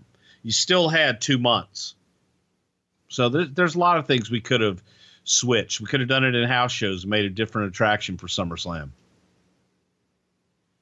How was Jerry getting along with everybody here? Jerry had been a long time promoter in Memphis. A lot of these guys that come through Memphis maybe had less than awesome experiences.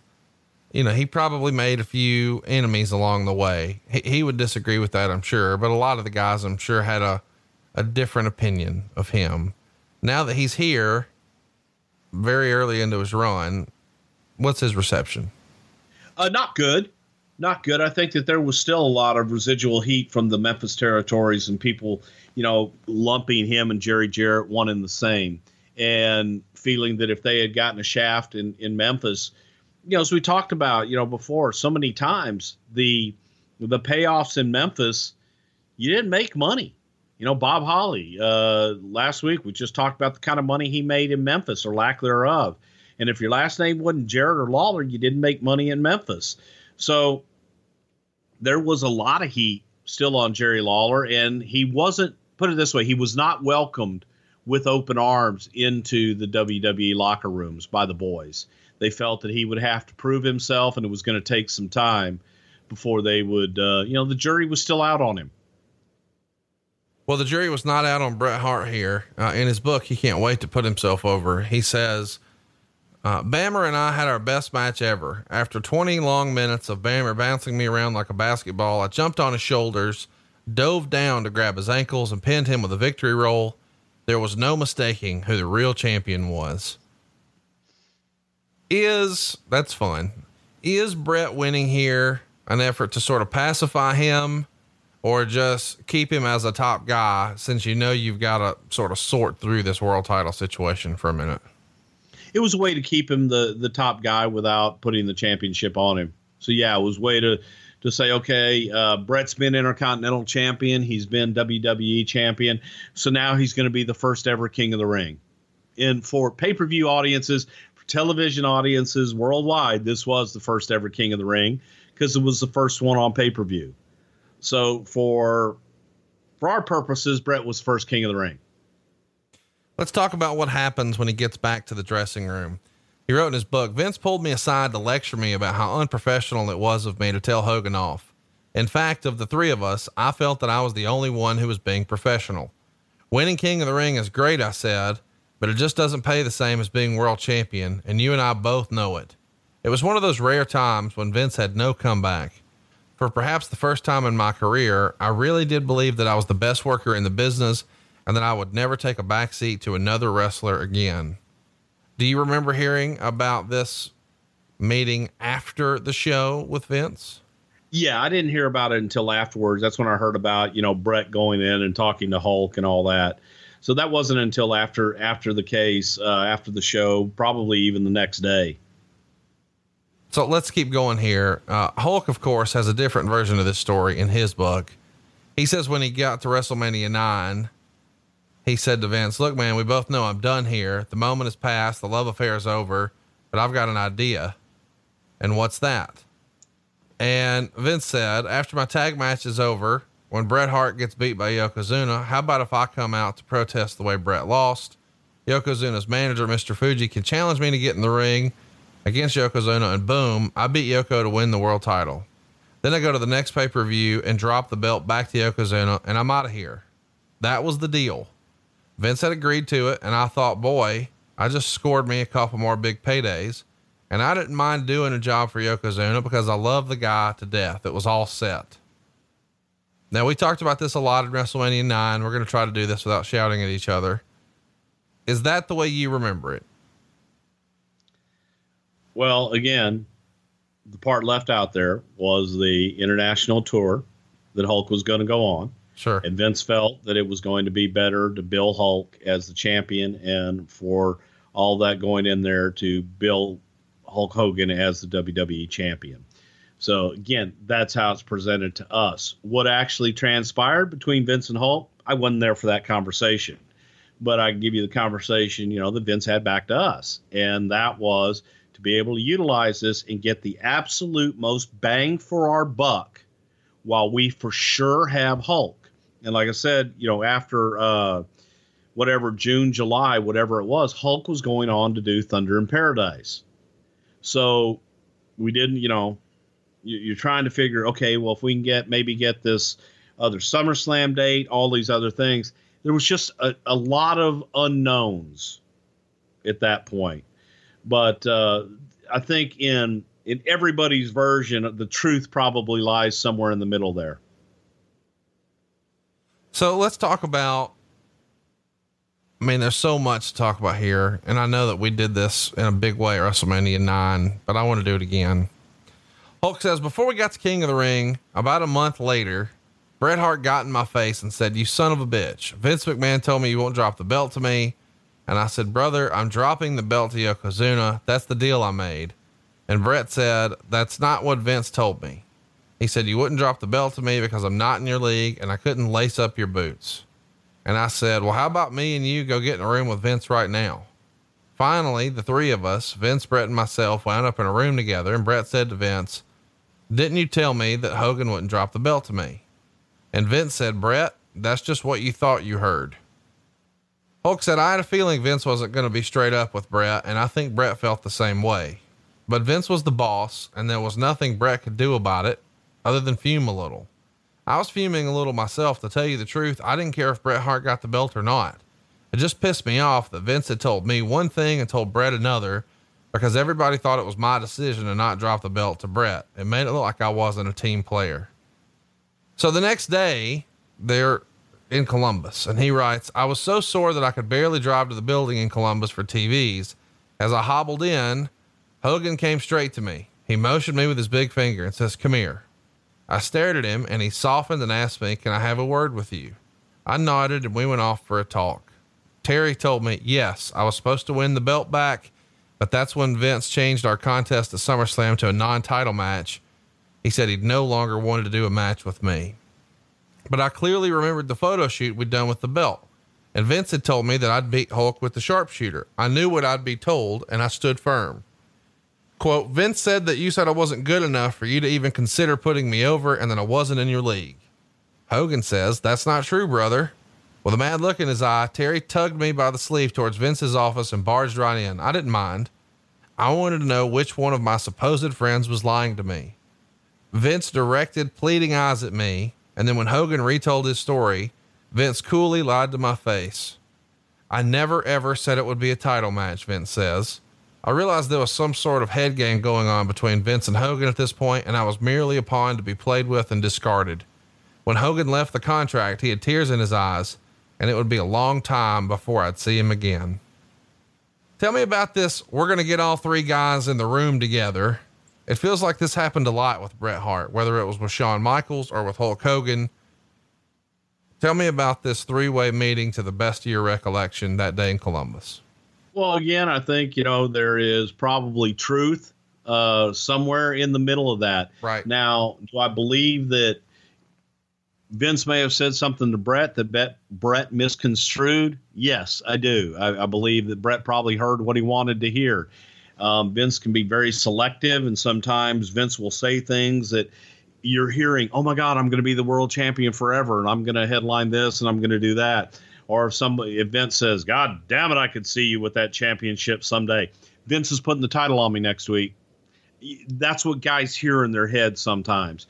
So you hear both sides of that and everything else, and the only side that's missing is Vince's side of it. I think that the truth is somewhere in the middle of all of that bullshit, and it comes down to a lot of he said, she said bullshit. And in the middle of it, to me, the best thing for me anyway always was if there was, he said, she said shit. I always like to get everybody in the same room. And so that's something I have done with Vince, to where it's like, oh, hey, you told Vince this, or so-and-so said that. Let's go get everybody together, say it to my face. And then at least you know where the hell you stand.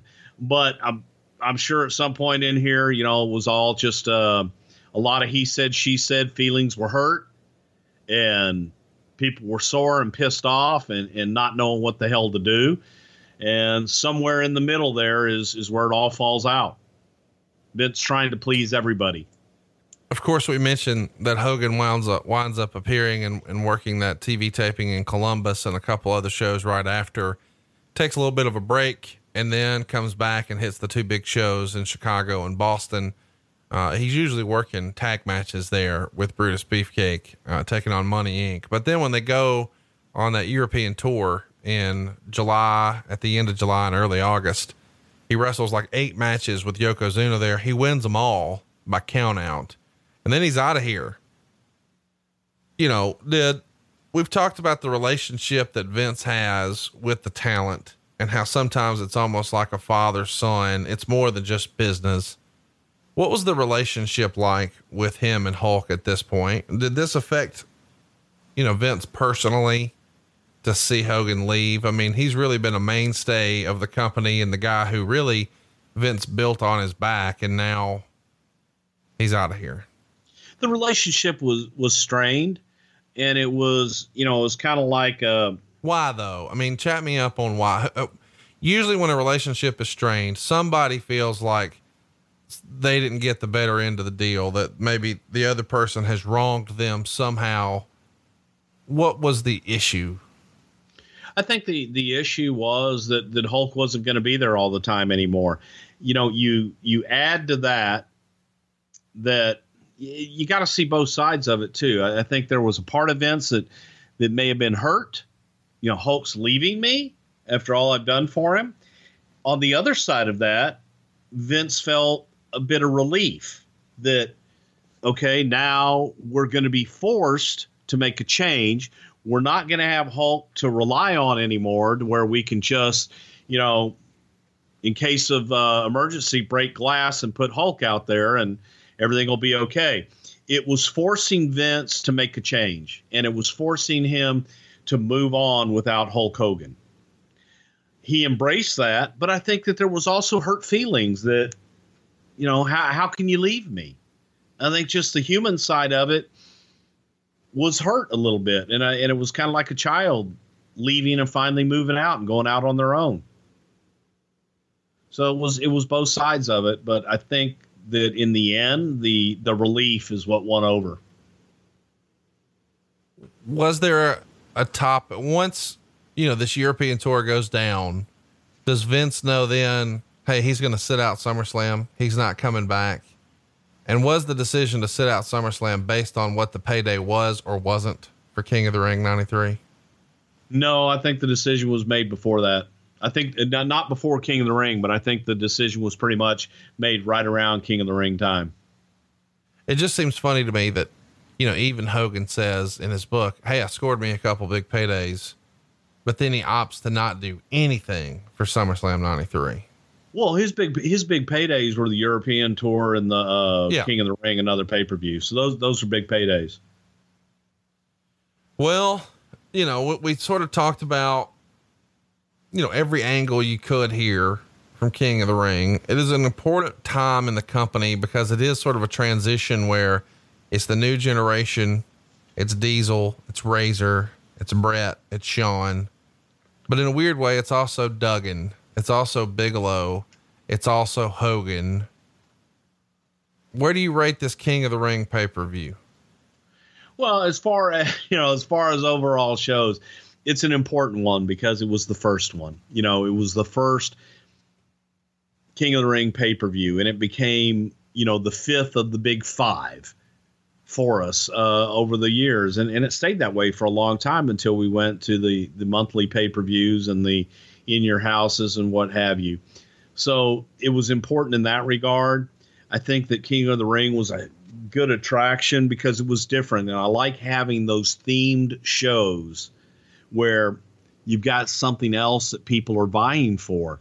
So I like that tournament aspect. Vince is not a big guy on tournaments. And the fact that he did King of the Ring was him giving in to the tournament concept and allowing it to happen. So that was an important thing too. I think the show holds up, man, going back and watching it. I'm guilty of fast forwarding through shit a lot of times. And I watched this whole thing, man, bumper to bumper. And it was like, okay, it's not that bad. Well, something else that's not that bad, that you're not going to want to fast forward is Blue Chew. Because with Blue Chew, you can increase your performance and get that extra confidence in bed. And maybe that's what you need, brother, to get your gimmick going again. See, BlueChew.com brings you the first chewable with the same FDA-approved active ingredients like Viagra and Cialis have. And these dudes work twice as fast as a pill, so you can be ready anytime, day or night, for that hashtag Kamala's penis. Blue Chew is the better, cheaper, faster choice. And right now you can visit BlueChew.com and get your first shipment for how much, Bruce?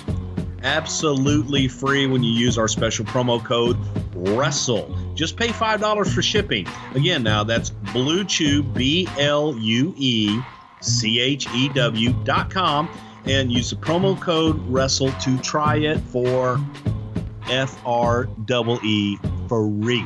Hey, it got Bruce's gimmick going again. It can work for you too. Now let's make it a 2 out of 3 falls at the house. How's that sound? Next week coming up, we have got Bad Blood 2003. Of course, that's coming to you on the exact anniversary of Bad Blood, which went down on June 15th, 2003. So just in time for our 15-year anniversary. And it happened in your hometown of Houston, Texas at the Compaq Center. Let's run through what the card was. It was Nowinski and Rodney Mack taking on the Dudley Boys. We also had Scott Steiner working with Test. Booker T taking on Christian. La Resistance is going to be working with Kane and Rob Van Dam. We've got Goldberg taking on Chris Jericho. Ric Flair working with Shawn Michaels. Stone Cold Steve Austin is doing a redneck triathlon with Eric Bischoff. And in your main event, in a Hell in a Cell with Mick Foley as the very special guest referee, we've got Triple H defending his world title against Kevin Nash. What do you remember? What might we talk about if we cover, or when we cover rather, Bad Blood 2003 next week on June 15th? Some of the incredible phone calls and what ifs that almost happened that entire week, trying to work on some pretty big surprises that never really came to fruition that we were trying to make happen all the way up until about an hour before the show. So a lot of crazy stuff, and we're going to discuss it all right here next week. So stay tuned, and don't forget, the day after that show comes out, Bruce and I are going to be in Chicago at House of Blues. You don't want to miss it. There might not be any tickets by the time you check, but you should still double check, because you've been working on a pretty special guest, and we don't have it confirmed yet. But if we're able to secure his services, it's going to be a name that is pretty familiar to our loyal listeners here on the show. Is that fair to say? I certainly hope so. It's fair to say. We're still working, by God. Always Wiz Erkin. There you go. BrucePritchard.com is where you can pick up your tickets for Chicago. Also, of course, Rochester is there. Pittsburgh is there. Pittsburgh's going to sell out, so you need to hustle over there right now. BrucePritchard.com. Now, the following week on June 22nd, we're going to be covering Sable. On June 29th, we're covering King of the Ring 1998. On July the 6th, it's all about Brutus the fucking Barber Beefcake. On July 13th, it's Muhammad Hassan. On July 20th, it's the Invasion angle. And on July 27th, it's Vengeance 2003. We have got one hell of a run planned for you. If you haven't already, follow us on Instagram. It's Instagram.com/Pritchard Show. Our Twitter account, same thing, @Pritchard Show. And as always, you want to go ahead and like us and follow us and support us on Facebook, Facebook.com/Something to Wrestle. All the clips for our show are being loaded slowly but surely, and the time codes are going in. So it's going to be the most searchable database possible on YouTube. It's youtube.com/Something to Wrestle. And if you haven't yet, you need to check out the insane thing that Gray put together, our super fan. It's something to generate something to wrestle, which is stgstw.com. I'm surprised no one has done prank calls yet using our voices. Don't give anybody any ideas. Well, I just assumed we had some Howard Stern fan listings and somebody would be ordering takeout and ordering chocolate titties or something. That's probably going to pop up now that I've suggested it. Don't forget to catch Bruce's new pet project every single Friday. BN Sports on MLW Fusion is where you need to be. I check it out at 7 Central. You can check it out at 8 Eastern. DirecTV has it, which I didn't even know until I found out about MLW. And now I don't miss it. I catch it every week. And you guys just had one hell of a taping last night, Bruce. Yeah, it was pretty damn good, and it's exciting with a lot of new, young talent that you're going to love, man. And the indie favorites all over the place, man. So check it out, definitely. And don't forget to check us out every Wednesday and anytime at the WWE Network. Just go to your on-demand section and watch something else to wrestle with. Check out all of our archive shows there. You know, it's like the podcast with footage, and you get to see footage that has never been seen before, which has invigorated the WWE producers because they get to go and look for that stuff and they enjoy searching all that. I had a long conversation about real strategy that they're trying to employ for the clips these week. And I'm probably not supposed to share this, but fuck it, roll tide. Here we go. Anyway, what they want to show is they want to show stuff that they really don't have a reason to show otherwise. So not just the standard clips that you saw on TV. Yes, there are some of those mixed in there, but what they're really looking for is what didn't make air. Once they clicked record and it was just behind the scenes as they're running through everything and getting it ready, and maybe some of the takes that just extend. On the $1 Million Man episode, you saw him delivering the big laugh inside the jewelry store, but you also heard him say, "How was that?" And everybody's cheering and clapping around. That's the sort of inside stuff that you can't get here on the podcast because we don't have the footage. They do, and they're showing it to you. And if you're already a subscriber, it's free, dude. Go check it out. Go support it. Just play it in the background. You know, that's one of the things that I've found myself doing in my office. I've got the 2 monitors set up. It's just going on the other one because, I mean, obviously I know what we said. I don't need to hear it again, but I still want to see the footage. So I just keep it going on the other one and then cut away and check it out. The funny thing is, and they reminded me, which now makes me self-conscious as hell, but like when you say, "Hey Bruce, did you produce that?" Well, 9 times out of 10 when I would produce shots, I would walk through them with the crew and I would play the talent. I would do the talent's part, or I would be doing their part for the talent. And the cameraman would roll tape so that lighting could look at it, make sure that everything's right. Well, I never knew that they just didn't erase all that stuff. So a lot of that is on there as well that will take you back. And it's, as you said, it's the unseen stuff that I didn't even know existed. Sometimes they don't even know it exists until they go back and dig for it, and we're talking about it and they go back and find something interesting. So it's been a pretty damn cool experiment for us so far. I feel like we should also mention that I was officially smartened up as to, and it's still force a habit. I'm doing my best, but I mean, it's the way I've always said it. You can't create new content post 2002 where we say the words WWF or the letters WWF or World Wrestling Federation. So if it was recorded prior to 02, they can still air it and it's fine.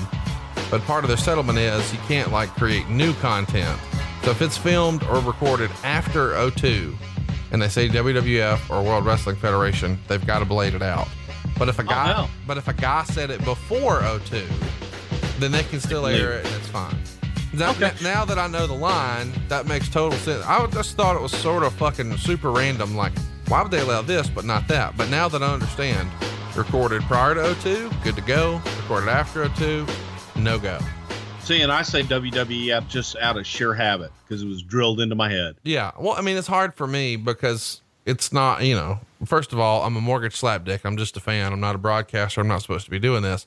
But you were drinking that Kool-Aid for 6 years that way, and I wasn't. I was, when Macho Man was there, it was WWF, and when John Cena was there, it was WWE. I get that. But to go back and call the Macho Man era WWE is a challenge for me. So I'm going to try to say company. And I'm going to try to not say goddamn because they'll bleep the God out. And I'll try to not say fuck, because they bleep the fuck out. So whenever you do Jim Cornette, it just sounds like, damn mother, which might actually be a shirt. We need to do a shirt. Why don't we do a shirt that just says damn mother? And that could be our WWE Network shirt.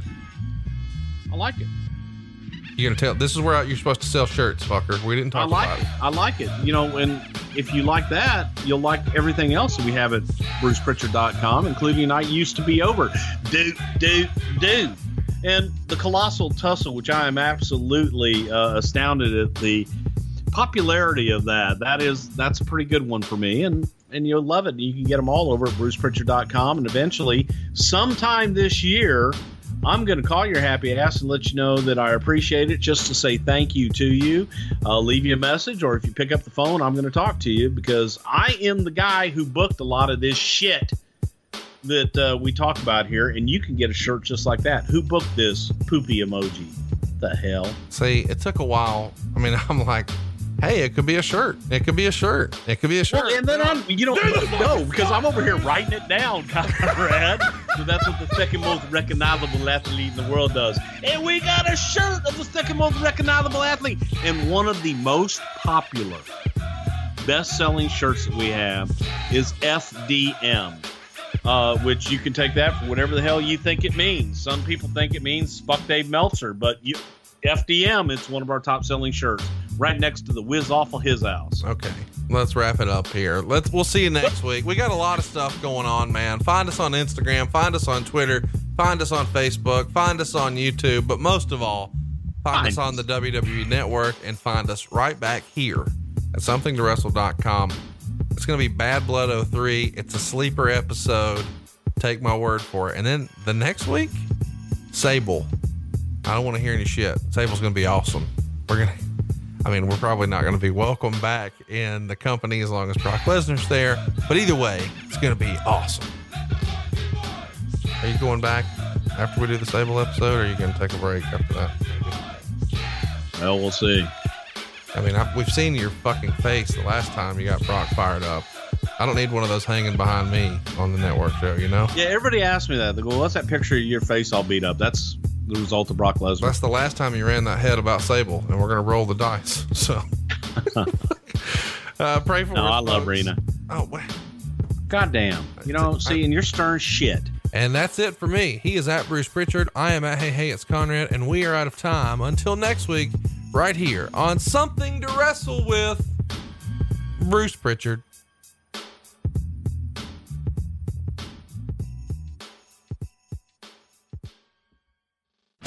Hey, Something to Wrestle fans, it's your boy Dirty Doc Hendricks back once again for your Something to Wrestle Slam Jam. Oh yeah, flick your fanny packs, boys. It's drop top tipping time here in the house that ADC built. Now we're getting set for next week's show that's all about Bad Blood 2003.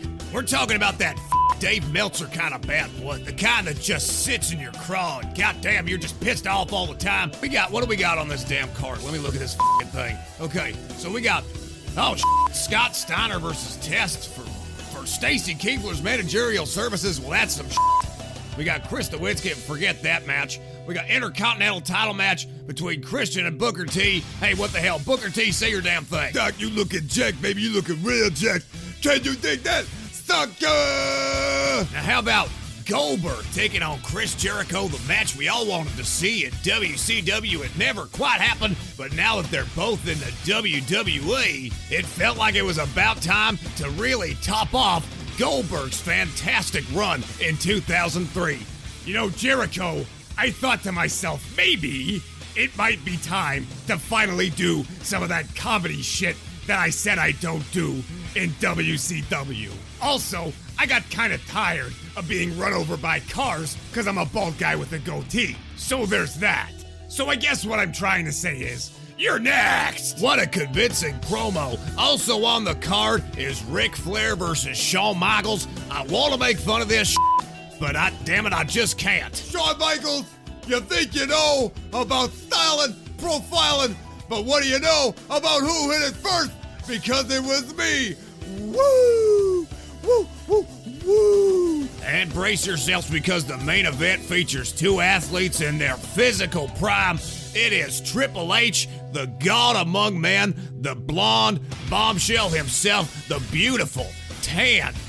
You know what, Conrad? I don't want to read this shit Bruce wrote me anymore, so fuck it. Here's Triple H. Are you ready to hate me until I start NXT? Until then, I guess we'll just have creative differences. Isn't that right, Bruce? Isn't that right, Conrad? Isn't that what we call it? Creative differences? I probably stepped over a line, but that's what I do here in the basement of ADC. Check out Something to Wrestle next week where they hit Bad Blood 2003. It's gonna be audio whoop-ass. God damn, Doc, you're talking about audio whoop-ass. You didn't even talk about the shit that me and Eric do, which is a bunch of bullshit. But I'll tell you what's not a bunch of bullshit. The ADCs are wrestling. If you like the current product, ADC and his man Matt the Mark talk about that shit every week. And I live in his basement, and I often interject with my opinions about how amazing the Bludgeon Brothers are. Bludgeon Brothers are the shit. What? Oh, hell yeah, every week ADC uses his unique set of talents to make skits and song parodies about the week that was in WWE. You gotta subscribe to the ADCs of Wrestling on iTunes, Stitcher, Google Play Music, iHeartRadio, pretty much everywhere except for Spotify, because they can kiss my ass. Check out ADC Dub, and that's the bottom line, because Basement Steve said so.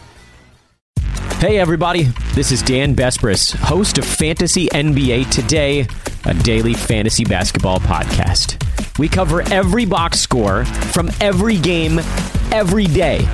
Plus bonus shows on buy low opportunities, players to stash, schedule analysis, and really anything you could need to smash your league into deliciously tiny pieces. Catch the Fantasy NBA Today podcast, part of the Believe Network, on YouTube or wherever you listen.